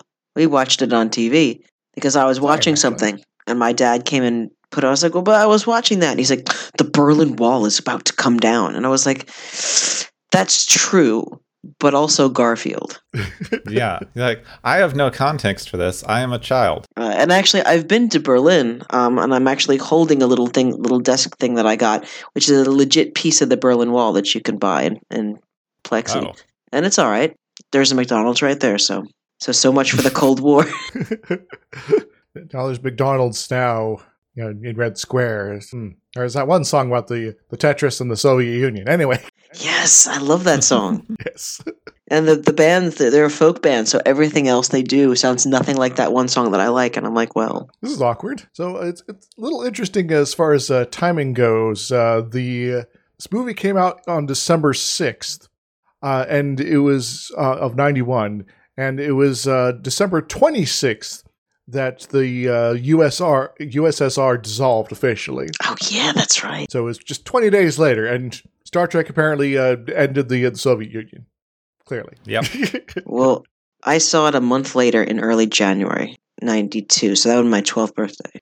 Wow, has communism been over that long? Wow, geez, you guys. Mm-hmm. So Star Trek inspired the end of the Cold War, and now... I guess we're going to have another Cold War in a minute. That's all anybody keeps talking about, but that's neither here nor there. Hooray, nostalgia. Like, thinking back to, like, stuff like MacGyver, and I loved me some MacGyver back in the 80s. Yeah, you really do kind of lose that context. It just make it seem like America was just really, really, really racist towards the Russians and the Chinese and the North Koreans for like a good wee while there. I do think this shows a little bit of the strength that I keep talking about in science fiction specifically.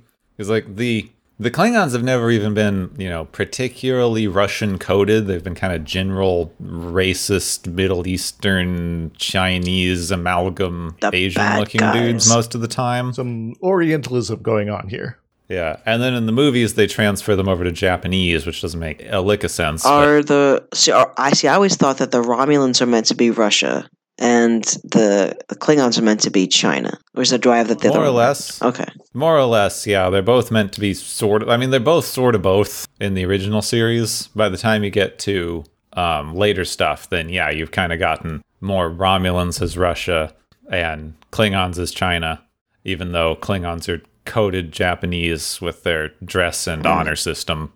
Do you know, apparently that's not even a thing? Like, it wouldn't surprise me. I follow a Korean artist who lives in the States, and she makes some really amazing pottery, and that's why I ended up following her. And then she will live tweet stuff sometimes, and she is basically like, white people, why is this a thing? Is this a thing you really do, white people? And sometimes I'll be like, it is. And sometimes I'll be like, no, I not in my family, no. But she was playing Ghost of Tsushima, and she's like, "What is all of this mess about honor? Why is everyone always going about honor?" She goes, "When I think about honor, I think about like European knights and stuff like that." And I replied and I said, "Well, see, we were always being told in America that like, oh, well, you know about Asian folks, they're so honorable and like they care so much about their honor and they all behave themselves because of their honor." And she was like, "Lol, no, it's not like that at all." Where is this coming from? I was always told that like all the East Asian countries, like they care about honor so much, but apparently, I mean, well, I guess she's just speaking for South Korea, but they're like, no, where are you getting this from? It's not how we roll here. But to a certain extent, it's a weird selection / smearing of perceptions is probably happening.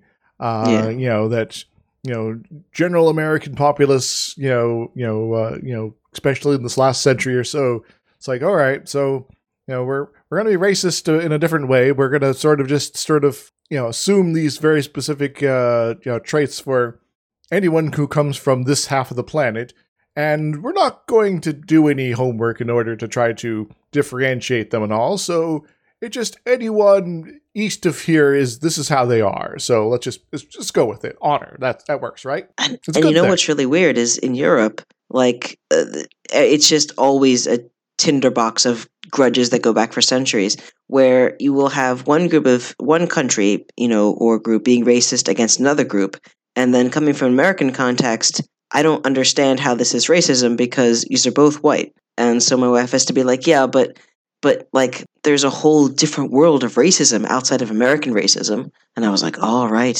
it's so simplistic in America. We just hate everyone. Well, we used to make those divisions, 50 years ago when we still considered Italian and Irish and Scottish people to not be white. But that's true. Then we couldn't keep it straight. We're very bad at keeping those things straight after a generation or two. Well, it's like I was having a discussion once with my sister-in-law, and she's like, well, in America, she said, do Jewish folks count as white? And I said, I don't know, actually. Depends on who you talk to, I guess. Yeah, sometimes. My dad's Jewish, and his whole family is. But, like, they wouldn't describe themselves as people of color. I wouldn't describe them as people of color. They're just, like, American around. But there are races who would. Yeah, that's true. And so it's... No, they wouldn't maybe use people of color. They just say some horrible thing instead. That's true. Yeah. So the point is that if you hate Klingons and Romulans, you're a big racist and you need to get canceled immediately. Basically, just like Kirk. Hooray! I was silenced on Rua Pente. It goes on Alex Jones to complain about it. But I think it's interesting that you can, like, all of us have at least a passing knowledge of the Cold War and lived through at least some part of it. Whether or not, like, I was very, very young, but I still do have a vague memory of my mom, like, going, oh, this is important, the fall of the Soviet Union. I'm like, sure, but I was watching Wallace and Ladmo. Exactly, yeah. I guess, my earliest experience with the Cold War was, I was really into, like, looking at maps when I was young. So I'm like, wow, this country's really big. It's like, oh, yeah, that's the USSR. We're kind of, like, not liking them, and I was trying to explain a little bit like how things work in like a oppressive, dictatorial system there, and it was just like, wow, that's just horrible. Yeah, like I remember being told that like, oh well, in Russia, you have to like, when you graduate high school, you have to go on like a big stage in front of the whole town, and then the communists tell you what job that you have. Doesn't matter if you wanted to be a teacher. Guess what? You're a policeman or a baker. And like I legit, I would think a teacher told me that when I was in elementary school, and I legit believed that far too long in my life. That literally, like in the Soviet Union, you were just assigned a job, like picking out of a hat, kind of. I mean, in some ways, doesn't that sound great now? It kind of does, though. You graduate high school, and like, here's your job. It's like, oh, cool. I believe. Now I don't have to do anything. You're a taxi driver. Okay. Oh, okay, no, that works. Wait, I have to drive in a city. Damn it. It's job security. The only particular thing I remember is when I was a kid, my parents were talking about communists, and I was like, why do we have to be fighting each other? It's like, they want to destroy our way of life. It's like, oh, okay. I don't know what that means yet, but okay. Like, so this might sound like it has nothing to do with anything, but not last week, but the week before, we had this guy come in to steam clean a mattress. And this is because the flat that we moved into was mostly furnished, and we were having people over, and this mattress, we don't know the last time anyone slept on it, but it looked manky. So we're like, look, our estate agent knows a guy with a steam cleaner, who I actually had to ring up and be like, hi, is this Patrick with the steam cleaner? He's like, aye, right, yes, so it is. So this old guy showed up with this huge steam cleaner that, God love him, I helped him get it up and down the stairs. I thought he was going to break his back. But then I guess he assumed that I would stand there in like the toxic bleach fumes with him and just converse the whole time. But he was a nice guy, but he kept asking me like, oh, but so what do you think about China, right? And I was like, well, I said the government's kind of bad, but the people are just people, like farmers and accountants and stuff. And he goes, aye, right. And he like starts going off about like all this like geopolitical stuff. And I was like, dude, I think you have a much bigger opinion of China than China does itself. Like, I really don't think that they're getting up to all the stuff that you think they're getting up to. I finally was like, dude, China just wants money. I mean, you don't have to invade anywhere to get money. You just have to sell stuff. Yeah. I myself run into occasional folks. They're like, have read somewhere something, and then like, this is the next big move from China that's going to unravel our geopolitical balance and give them ultimate power over large swaths of the world. I'm like, you do realize that they're not the only player in the world, first off. Two, there's a lot of people that are paranoid about China, like you, for instance, but also live in these other countries that you say that they're getting buddy-buddy with. So any sort of plan like that is going to be very contingent on all those people not opposing it. So do not be assuming that that's going to be an easy path if your hypothesis about the situation is correct. What more? A lot of this is hard work, and China is mostly generally interested in taking care of China, and sometimes risks of big plans aren't worth it. It's like, okay, we need to make sure that the right people in our country are benefiting the most in order to keep their favor. But, at the same time, we also need to make sure all our people are getting fed because, we don't want a revolution or something like that.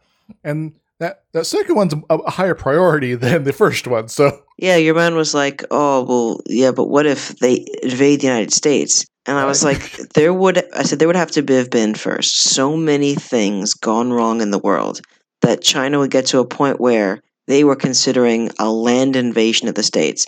Because here's the thing, if there was any nation with like the sheer amount of manpower to attempt that, it would be China. But the US is big, and the US is also not the only country in North America. And then there's also Central and South America. Like, it's just, but I could not dissuade this old man from his thoughts of nefariousness that China was up to. He didn't take me at face value, and I was like, they just want money. Everybody just wants money. Like, why occupy? Why have a war? It's all about money. You win. Trade is both the great equalizer and a pretty easy way to make money. So, just dominate trade enough and they're good.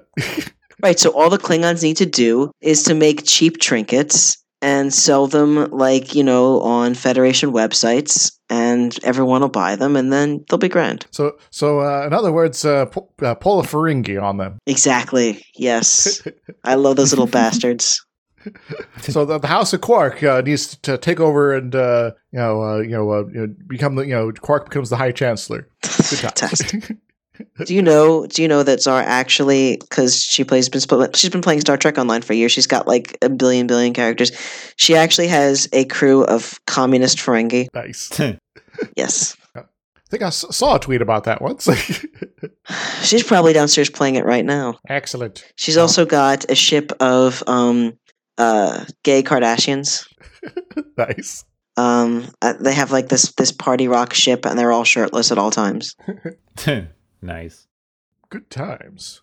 But Maybe I should start playing. It's fun. Well, it's a free to play game, so on console anyway.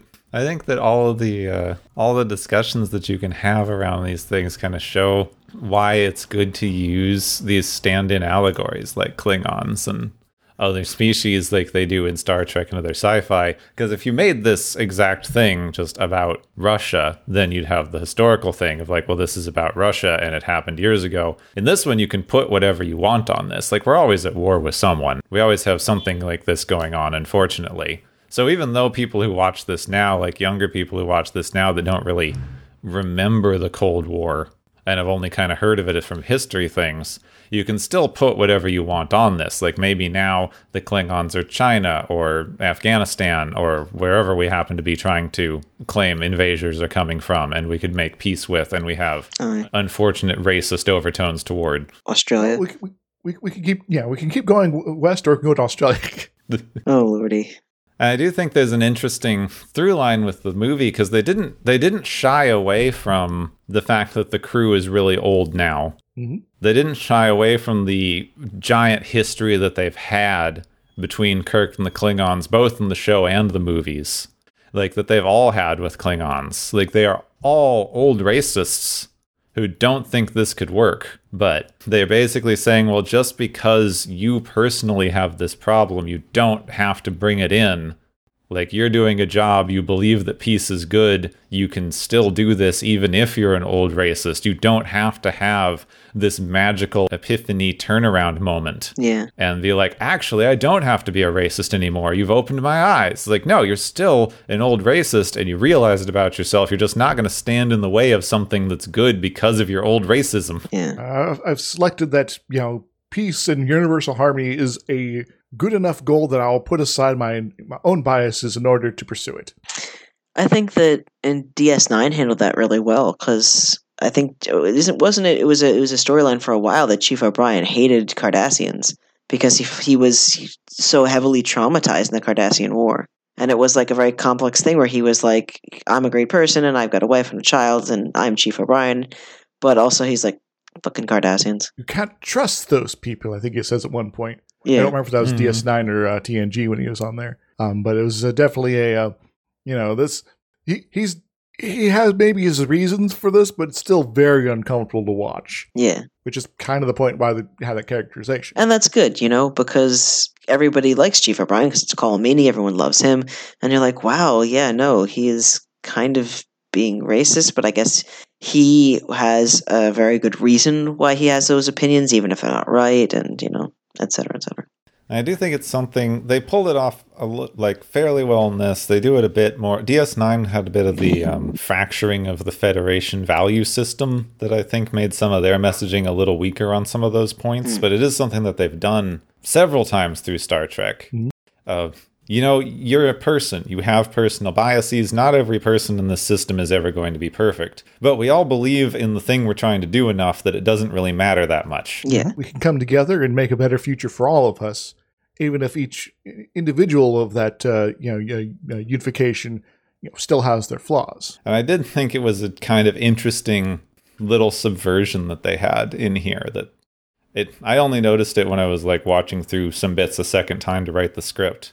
But they keep going through, and even the betrayal bits with the Federation and how they're trying to assassinate people and not do the peace process. They're all going the Klingons and the Federation can never work together. It'll make both sides weak and we can't trust each other. So we, the Federation, are going to work with them, the Klingons, to make sure that we can prove that we can never work together. Yeah, that is kind of like a very strange plot. It's like, I'm so racist that I want peace to fail. And in fact, I'm so racist that I will willingly work with the people whom I have racist attitudes towards. Which also, it's a good one to continue their thing, because they're racist and they're willing to put their differences aside to work together to maintain the current system. And Kirk's racist and he's willing to put his racism aside to say the current system is shit. So maybe we should get beyond our racism and have a direct argument about, what should actually be going on here. It's both sides. The movie is actually less concerned with fixing racism as it is looking at the system that is hurting people involved in this thing.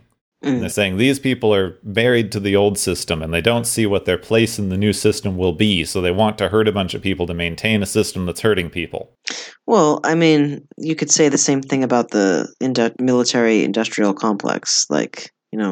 We need to keep building and selling weapons of war, so we're going to precipitate issues where, global political issues where there will be war and stuff like that. Which I do feel like is more what this is commenting on in some ways, because, all the Starfleet people are going, but what will happen to the military if the Cold War ends? Which I wasn't very aware that politics was a thing when the Cold War was ending, but I am sure that was a discussion in the room of all the people who have been living high and mighty off of bloated military budgets for 20 years going, well, what if when the Cold War ends, what do we do? Well, it turns out you just learn to keep code. Your budget.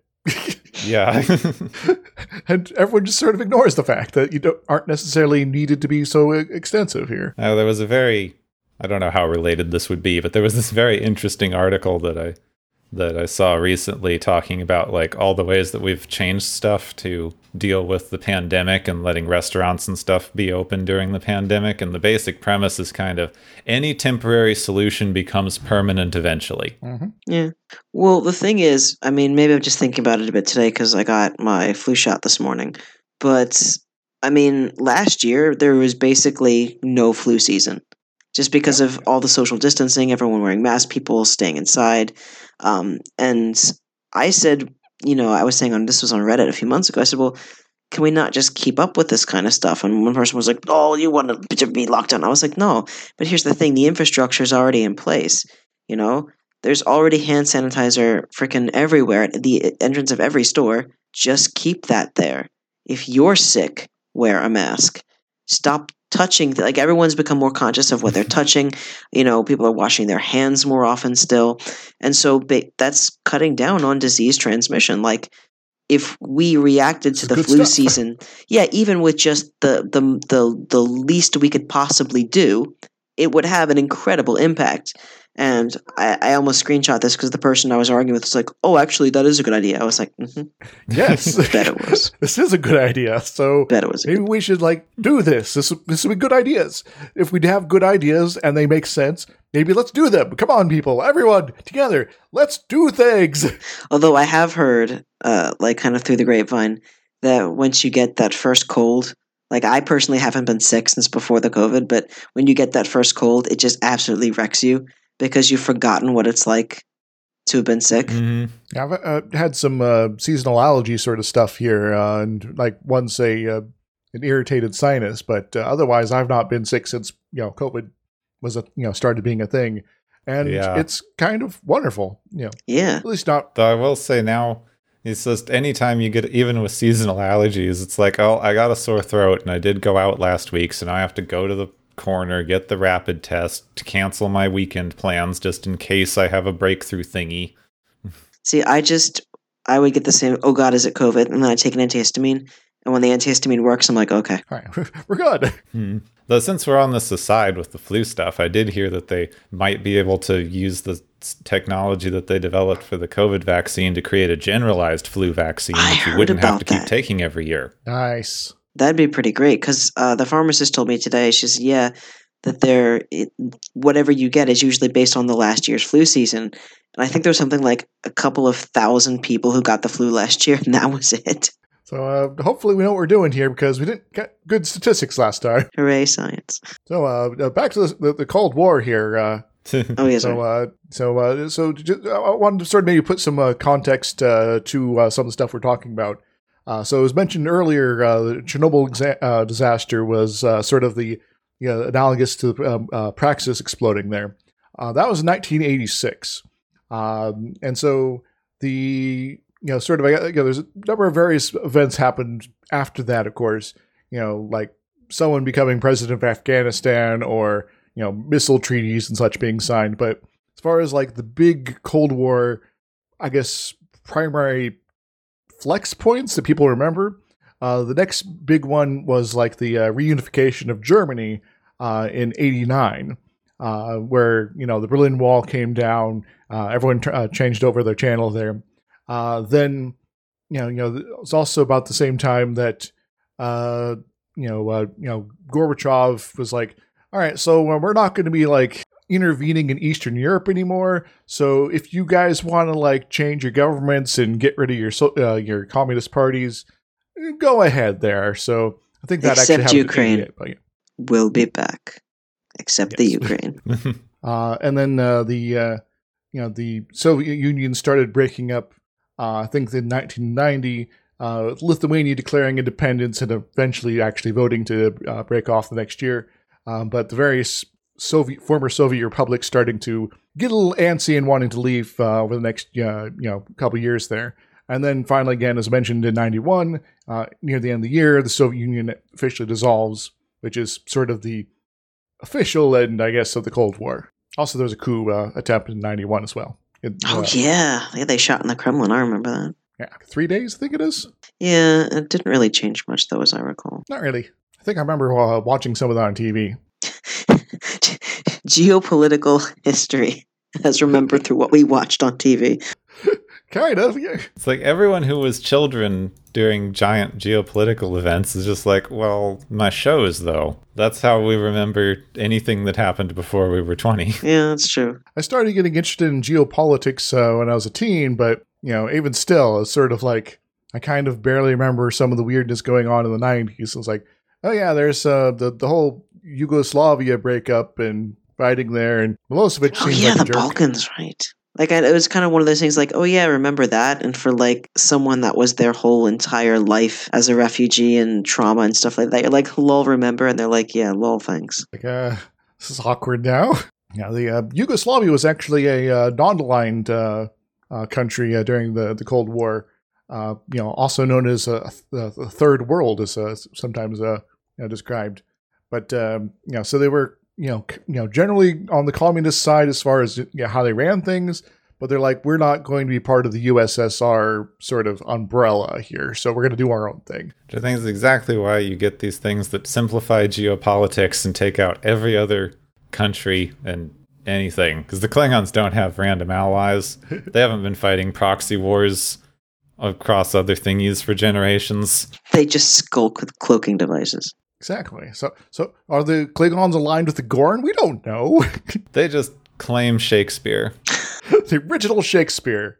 I remember Mr. Colgren did a video about that. Oh yeah, that's right. That's right. I should go watch that at some point. There's I'm pretty sure there are actual books in Klingon now. Yes. Oh, there are. Well, see, I will say that the whole first bit of this movie is one of the best written ones, even with character dialogue and characterization and everything. They really hit their stride by this point. And this is one of the only times that I find it very believable that they went, no, we need Kirk specifically to go on this mission, because they knew he would screw it up.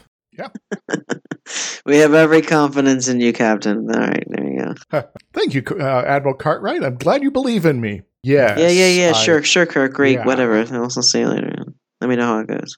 And they do. It's an interesting one to look at politically, because in the entire thing, you have basically one guy on each side who's very committed to making the peace process work. Because you have the Chancellor on the Klingon side, and then his daughter, who's basically just carrying on her father's thing. And you have Spock. And these are the only two people on either side that believe this thing can function at all. Yeah, the president is kind of like, I don't know. He's kind of like the UN president. Like, look, it's just ceremonial. I'm just around, I don't know what to tell you. Here to hang out and be angry when things go badly. Exactly. Pawn of the military. No. Here to chew bubblegum and write policy, and I'm all out of bubblegum. I feel like this is one of those difficult ones where, aside from some geopolitics and a couple other things, this movie's in the realm of where passive anything that's not very deep media analysis, which none of us are trained for, so I don't know why we do this, gets to anything more than the surface level stuff that this movie has already covered very well. It's so much easier to talk about the things when the movie hasn't done a good job. True, and this is also a film that's, there's no cosmic space entity trying to destroy the world. It's just people being people, and that's complicated, and we still have to figure things out. See, I remember way back when they did the the new Star Trek movies, the reboot series. Somebody was trying to make fun of Trekkies with it by putting out a little video of people at a Star Trek convention giving jokey reviews of the movie. And one of the ones I remember was them saying but where was the hour and a half long discussion UN style meeting of geopolitics in the future. And I was like, yeah, where was that? The new, like the J.J. Abrams averse, I like the aesthetic because it is very like, the Enterprise if it were made by Apple. But I don't know. I also like the Willy Wonka sort of engine room because an antimatter reactor really kind of should be overly complicated and scary to like try to figure out. Yeah, I like how in Next Generation it's just this big pulsing pillar and we're just all okay with that. Yes. Don't go too near the matter reactor, guys. Hang on, this thing is an antimatter reactor here, so it's going to be putting off a lot of particles, right? Yeah. So radiation. Are we safe standing here, or are we going to all die in a few minutes? No one is Don't ever worry having about it. children in the engineering department. It's just Like, what's this thing do? Energy? It's magic. it's don't like worry about it. those scientists that were fucking around with that radioactive core. They nicknamed the Dragon Core because, of course, this sounds like a great idea. Mhm. And then it's for listeners who don't know. I mean, Google it; it's horrific. But they accidentally screwed up, and it's closed, and it shot a proton beam through like all of them. And I'm pretty sure some survived, but like one guy died of like awful radioactive falling apart disease. Good example of radiation exposures, actually of the super lethal kind. It's actually showcased in Stargate SG-1, when Daniel Jackson gets himself irradiated, and well, he gives a rundown. It's like, so the next thing that's going to happen is going to be like necrosis and something called ataxia, and it's going to be a bad time, and then we witness some of that, and yeah, it's a bad time. Getting radioactive to death is not a good death. I'm trying my best not to veer conversation into my time working at Fermilab, but maybe later. Oh dear. But you mean the Stargate episode where they basically take Fat Man and Little Boy and condense it into like a 1 hour TV show? Kind of. Like we're building our planet's first atomic bomb, but it's also crazy mineral special sci-fi stuff. Yeah, where they do the Demon Core thing, and that's it. Oh, is it the Demon Core? I called it the Dragon Core. Well, that sounds more, punk. I honestly can't remember, but I have a strong memory of it being called the Demon Core. I believe you. But I have not looked it up. So one of us could be right. Are you sure? It's probably we're both wrong somehow. It's probably something else entirely. The Dragon Ball probably. Core or something like that. The Dragon Ball Core. That would be fantastic. It's like a Dragon Ball. It grants you wishes, but you also get radiation poisoning. If you turn on the Geiger counter, it's over 9,000. I don't know how those units work, so maybe. It's over 9,000. Can something be over 9,000 rads, Isix? Oh, easily. Probably like Okay, good. the sun or something. Sort of an aside here about radiation exposure. They, in my radiation training, it's like, all right, so anything above 50 millirems, that's a class 1. So it's basically you don't eat it and you're going to be fine. And but unless it's over 200, in which case is a class 2. Limit your exposure. And class 3, that's the hottest thing we you're normally going to run into here at the lab. Also, we have a class 4 and class 5 thing, and long story short, if you are anywhere near a class 5, you're already going to die, so don't worry about it. What level is dental x-ray? Because that always used to scare me as a child. Higher than background for sure, but I don't remember, sort of what your exposure thing is. And as far as counting this stuff up, it's always sort of a cumulative, not, as far as your own exposure goes. And it's kind of smushy as far as, how dangerous radiation is. So. Oh, I know. Just when I was a kid, they were like, wear this lead apron. I'm going to skitter away. Don't worry. Everything's that's the thing fine. that people talk about. I saw a very good description of that. Like, the people say that, like, oh, the doctor says it's going to be fine, then leaves the room and hides in a radiation-proof bunker. It's like, yeah, well, you get exposed to this thing for 10 seconds. They have to do it 40 times a day, every day for years. Yeah, that's true. So their exposure builds up over time. Although I was probably just looking for like an excuse not to have to go to the dentist. Yeah, probably. Like, this just reminds me that this is completely out of nowhere, but we seem to have run out of other things to talk about. Yeah, Star Trek Sick, it's good. Yeah. Go and see a kid at the Grand Canyon was playing with a Geiger counter and found some just radioactive barrels in the back storeroom somewhere. Whoops. I heard about that. And I know several people who live up there. My parents work up there. They were all just like, this place is built on a uranium mine. Everything's radioactive. Why are you all freaking out? So I saw that story come up, and it was from, I checked it out first. It was from a pretty reputable actual newspaper. And so I quote retweeted it. And all I said was, oh my God, that's incredible. Not incredible good or bad, but wow, gosh, that's something significant.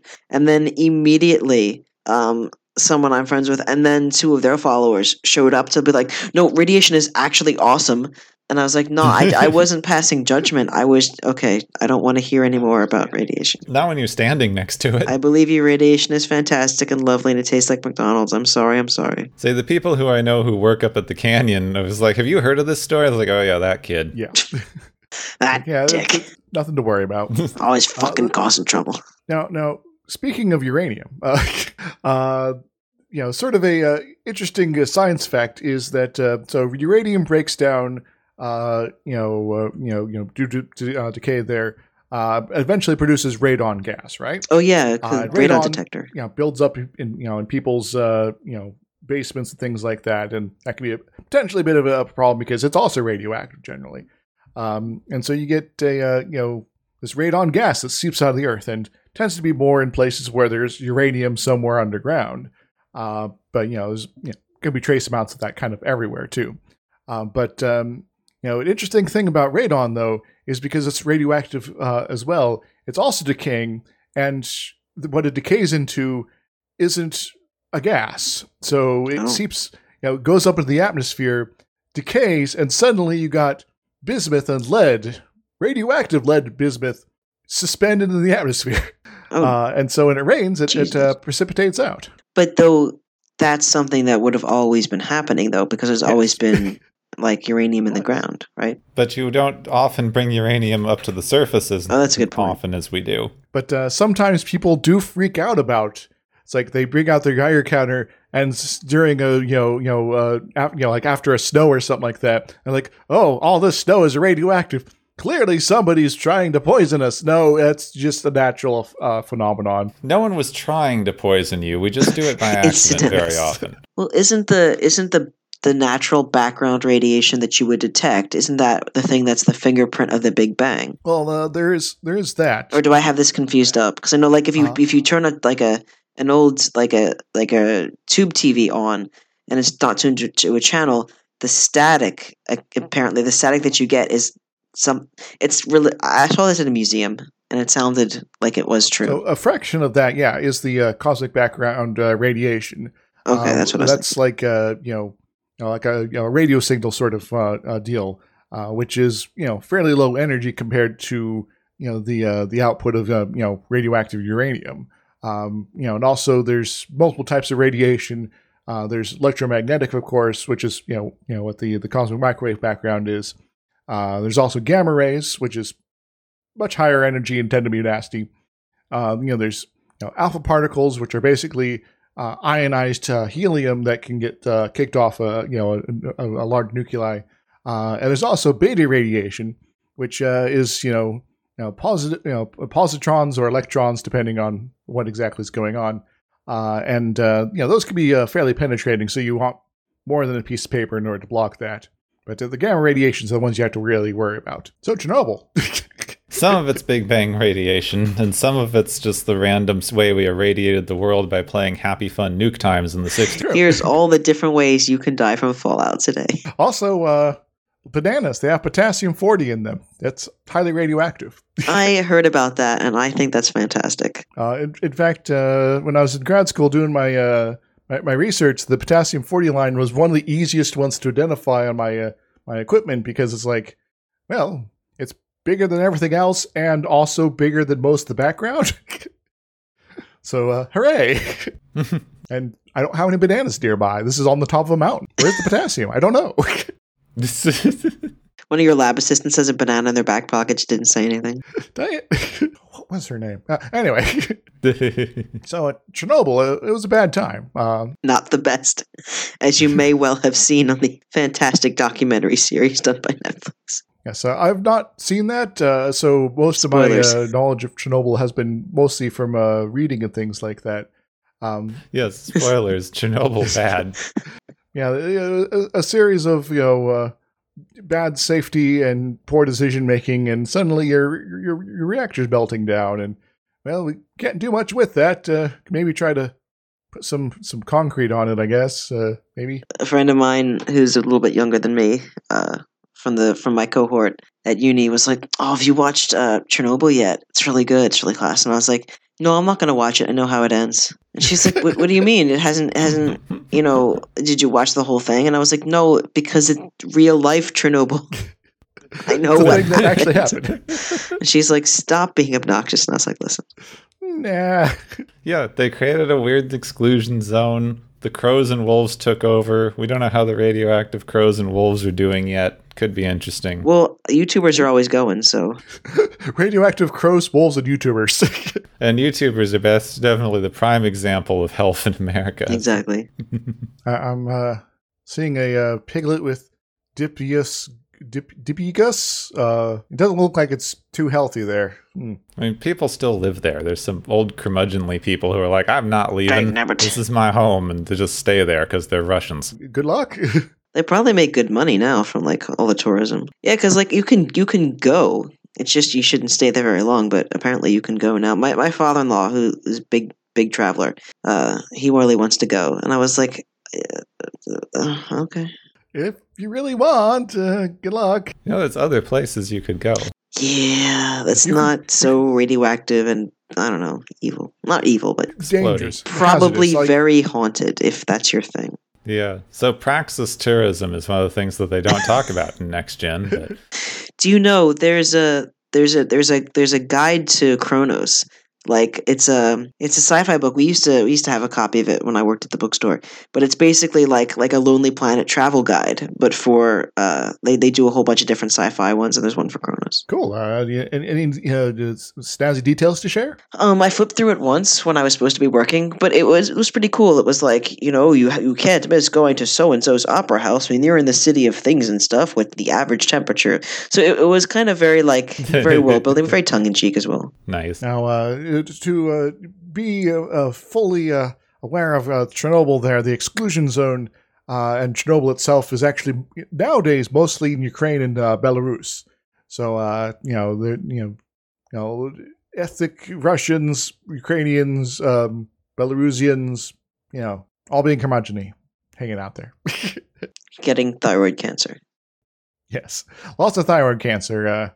Looking at some of the data there, and you're like, yeah, that's not healthy. All right. Since we've gotten to so many other things, did anyone have anything that they specially wanted to bring up before we move on to the last bit so that we aren't recording for 3 hours? That's a good point. My big thing was I thought when I was a kid that the Klingons having Pepto-Bismol colored blood was cool. I thought that was neat. That is true. Yeah. I guess that was like a computer technology limitation with something of how the rendering color works. I don't understand. We thought it might be fully. Because to save them a rating. Oh yeah, that too. Possibly, yeah. But the CGI looked really bad. It looked so good when I was a kid, but I was like, seriously, really? But I just remember when I watched this originally with my mom, she was like, "Oh my god, the blood, like that's how fluids move in microgravity. Isn't that cool?" Yes, but it's also awesome. Yeah, Mom, but like the blood's purple. That's my imitation of us all as children. It's also the Expanse covers coagulation and all that sort of stuff when it in 0G a bit, but I'm not quite sure how much that take actually is, I guess, accurate, but I'm guessing it's probably close to the reality, maybe, which would be that given how fluids move around in a body in gravity, it might be more difficult to stop bleeding in microgravity. I never thought about that. Like if you just got like a small cut in microgravity, would it just keep flowing until it clotted, or would the lack of gravity impact clotting?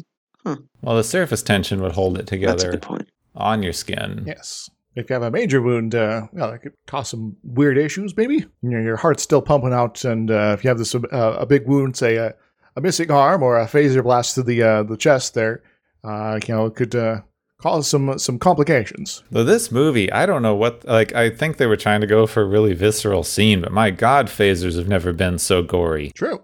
Yeah, that's a good point, because usually it's just like a little glowing burned patch on their outfit, and everyone's like, oh, he died the way he lived by a He phaser. got shot in the shoulder, but he has a major chest wound. Yeah.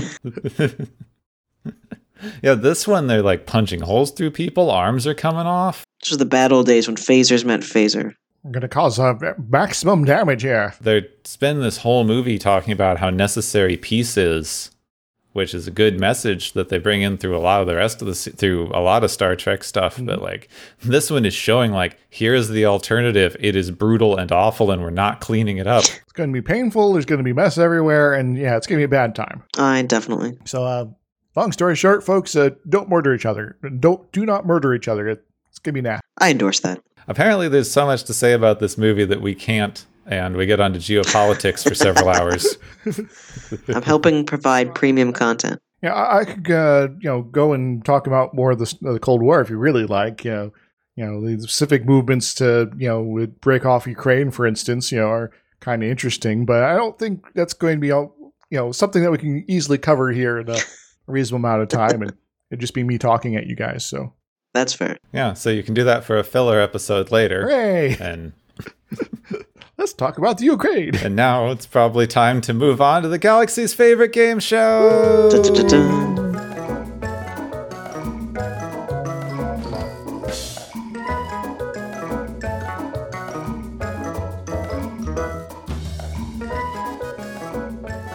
Hey everybody, and welcome to the Galaxy's Favorite Game Show, the last one of the Star Trek films. I think our old crew has done themselves pretty well. They each one of them's got over like 1 billion points now in total, but we only count them for each movie or episode individually. So unfortunately, we don't have the Lifetime Achievement Awards to hand out because we don't do that here.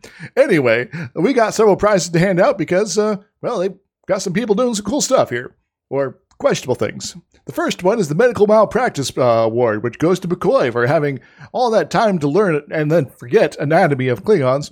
And, they're kind of an important species that you might need to, do some medicine on at some point. So what does he win, Gepwin? McCoy wins the visible Klingon. So it's like, the little plastic see-through dudes that we used to get model kits of, because then you know where the liver and things are. And it's kind of important. And that's how we all learned anatomy, right? We don't have the TNG folder scanner to do the whole mock-up and realize, Klingons have 12 livers or something like that.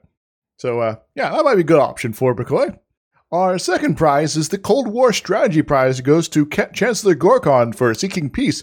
Once it's clear that this whole Cold War thing just isn't going to work out. What does he win, Omega? Well, Bob, today he's going to win this piece of the Berlin Wall that I've got on my desk. It's a metaphor.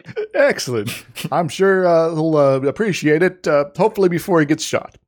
Our third prize is the Rejecting Surak Prize, which goes to Valeris, because murdering the Chancellor is most likely going to lead to violence, not peace, which is what Surak was all about. What does she win, Gepwin? She wins the 5D chess set because she's playing some 5D chess. You don't even understand how murdering people actually logically leads to better peace later. And oh my God, I'm so smart. I totally didn't drop out of college. Go away. Well, I guess she did graduate top of her class in Starfleet. Or did she? Dun, dun, dun. Mary Sue. Our fourth prize is the Evil Twin Prize, which goes to Martia for pulling a whole Lord Garth sort of thing and looking like Kirk in order to fight him. What does she win, Omega? Well, Jack, she's won a goatee, because you can't be an evil twin without a fake goatee. Also, Spirit Halloween's open, so she can stock up just. That's a good point. I should get me some fake goatees. Anyway, our fifth prize is the Shakespeare Enthusiast Prize, which goes to General Chang. And, because, McCoy's like, he'll give real money to have General Chang shut up and all that. So he gets a little over the top. Anyway, what does he win, Gepwin? He wins any other book of plays or poetry. It's like, I get we have a big hard-on for Shakespeare now, and we want to, whitewash all of history, but at this point, still being this obsessed with Shakespeare makes it seem like culture has not advanced in 1,000 years at all. Can we can we get any other dude? We'll even accept another old white guy. Just anybody else. Literally any other quote. Let's just find something, please. I know plenty of authors myself, and they'd love to get quoted in Star Trek. You just have to ask them, it'd be fine. Come on, folks. Our last prize is the Shatner Discontinuity Prize, which goes to William Shatner, not Kirk, William Shatner, for stealing the Excelsior's mission's backstory in order to make sure no one had to rescue the Enterprise. What does he win, Omega? Well, Kevin, William Shatner today has won a premium IMDb membership so he can go onto the forums and actually everyone who complains about the plot. Excellent. We got, I think this is a good place to wrap up our original series around here, and I'd like to thank Gepwin and Omega and all our other previous guests here for making the Galaxy's favorite game show just kind of amazing. Feel free to take us away, guys. Yes, thank you, everyone. I think Shatner might already have that prize in real life. The guy's a dick if we haven't made it clear already. Thank you all for joining us here on the Galaxy's favorite game show. Yay.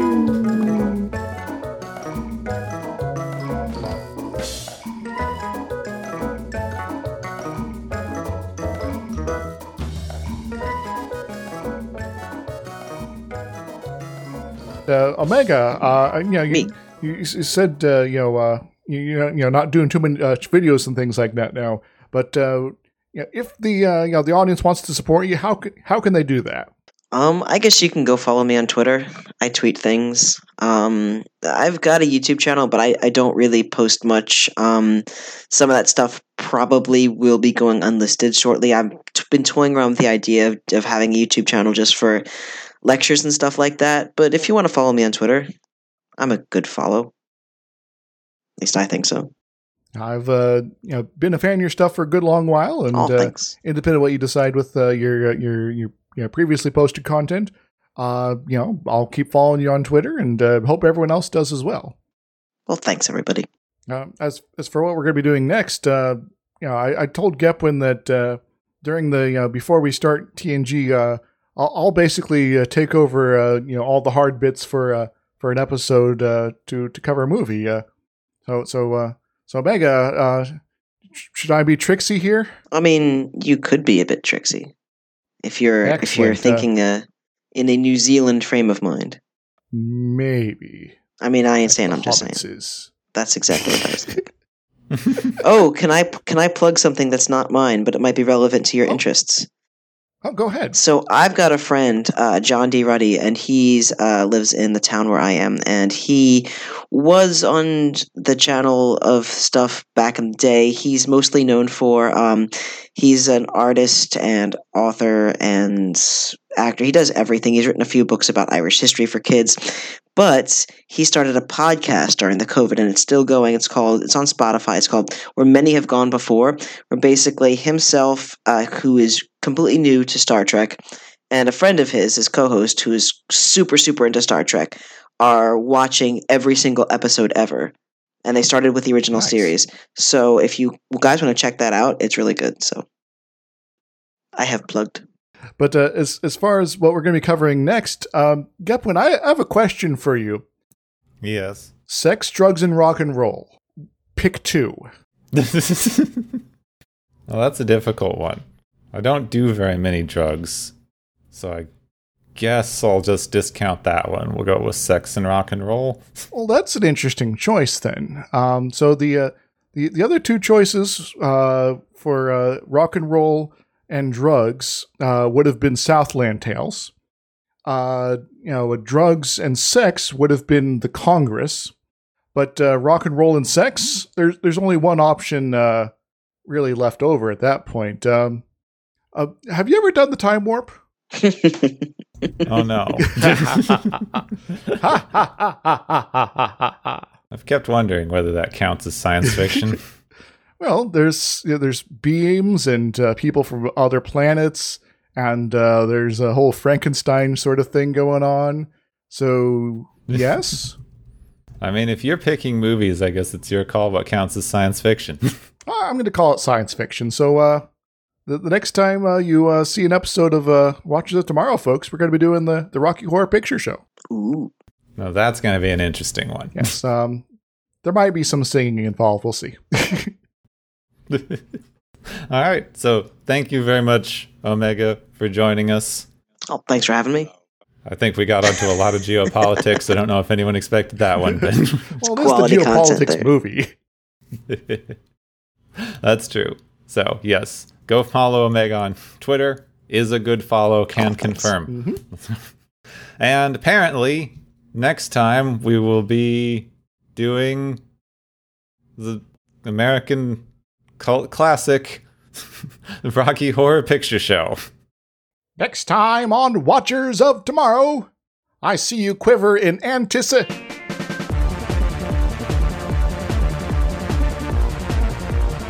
You have been listening to Watchers of Tomorrow, a podcast on science fiction media. Find and follow Watchers of Tomorrow on Podbean, YouTube, Spotify, iTunes, Google Play, Stitcher, Pocket Cast, Spreader, Digital Podcast, and perhaps many more to come. If you enjoy our podcast, make sure to subscribe for more.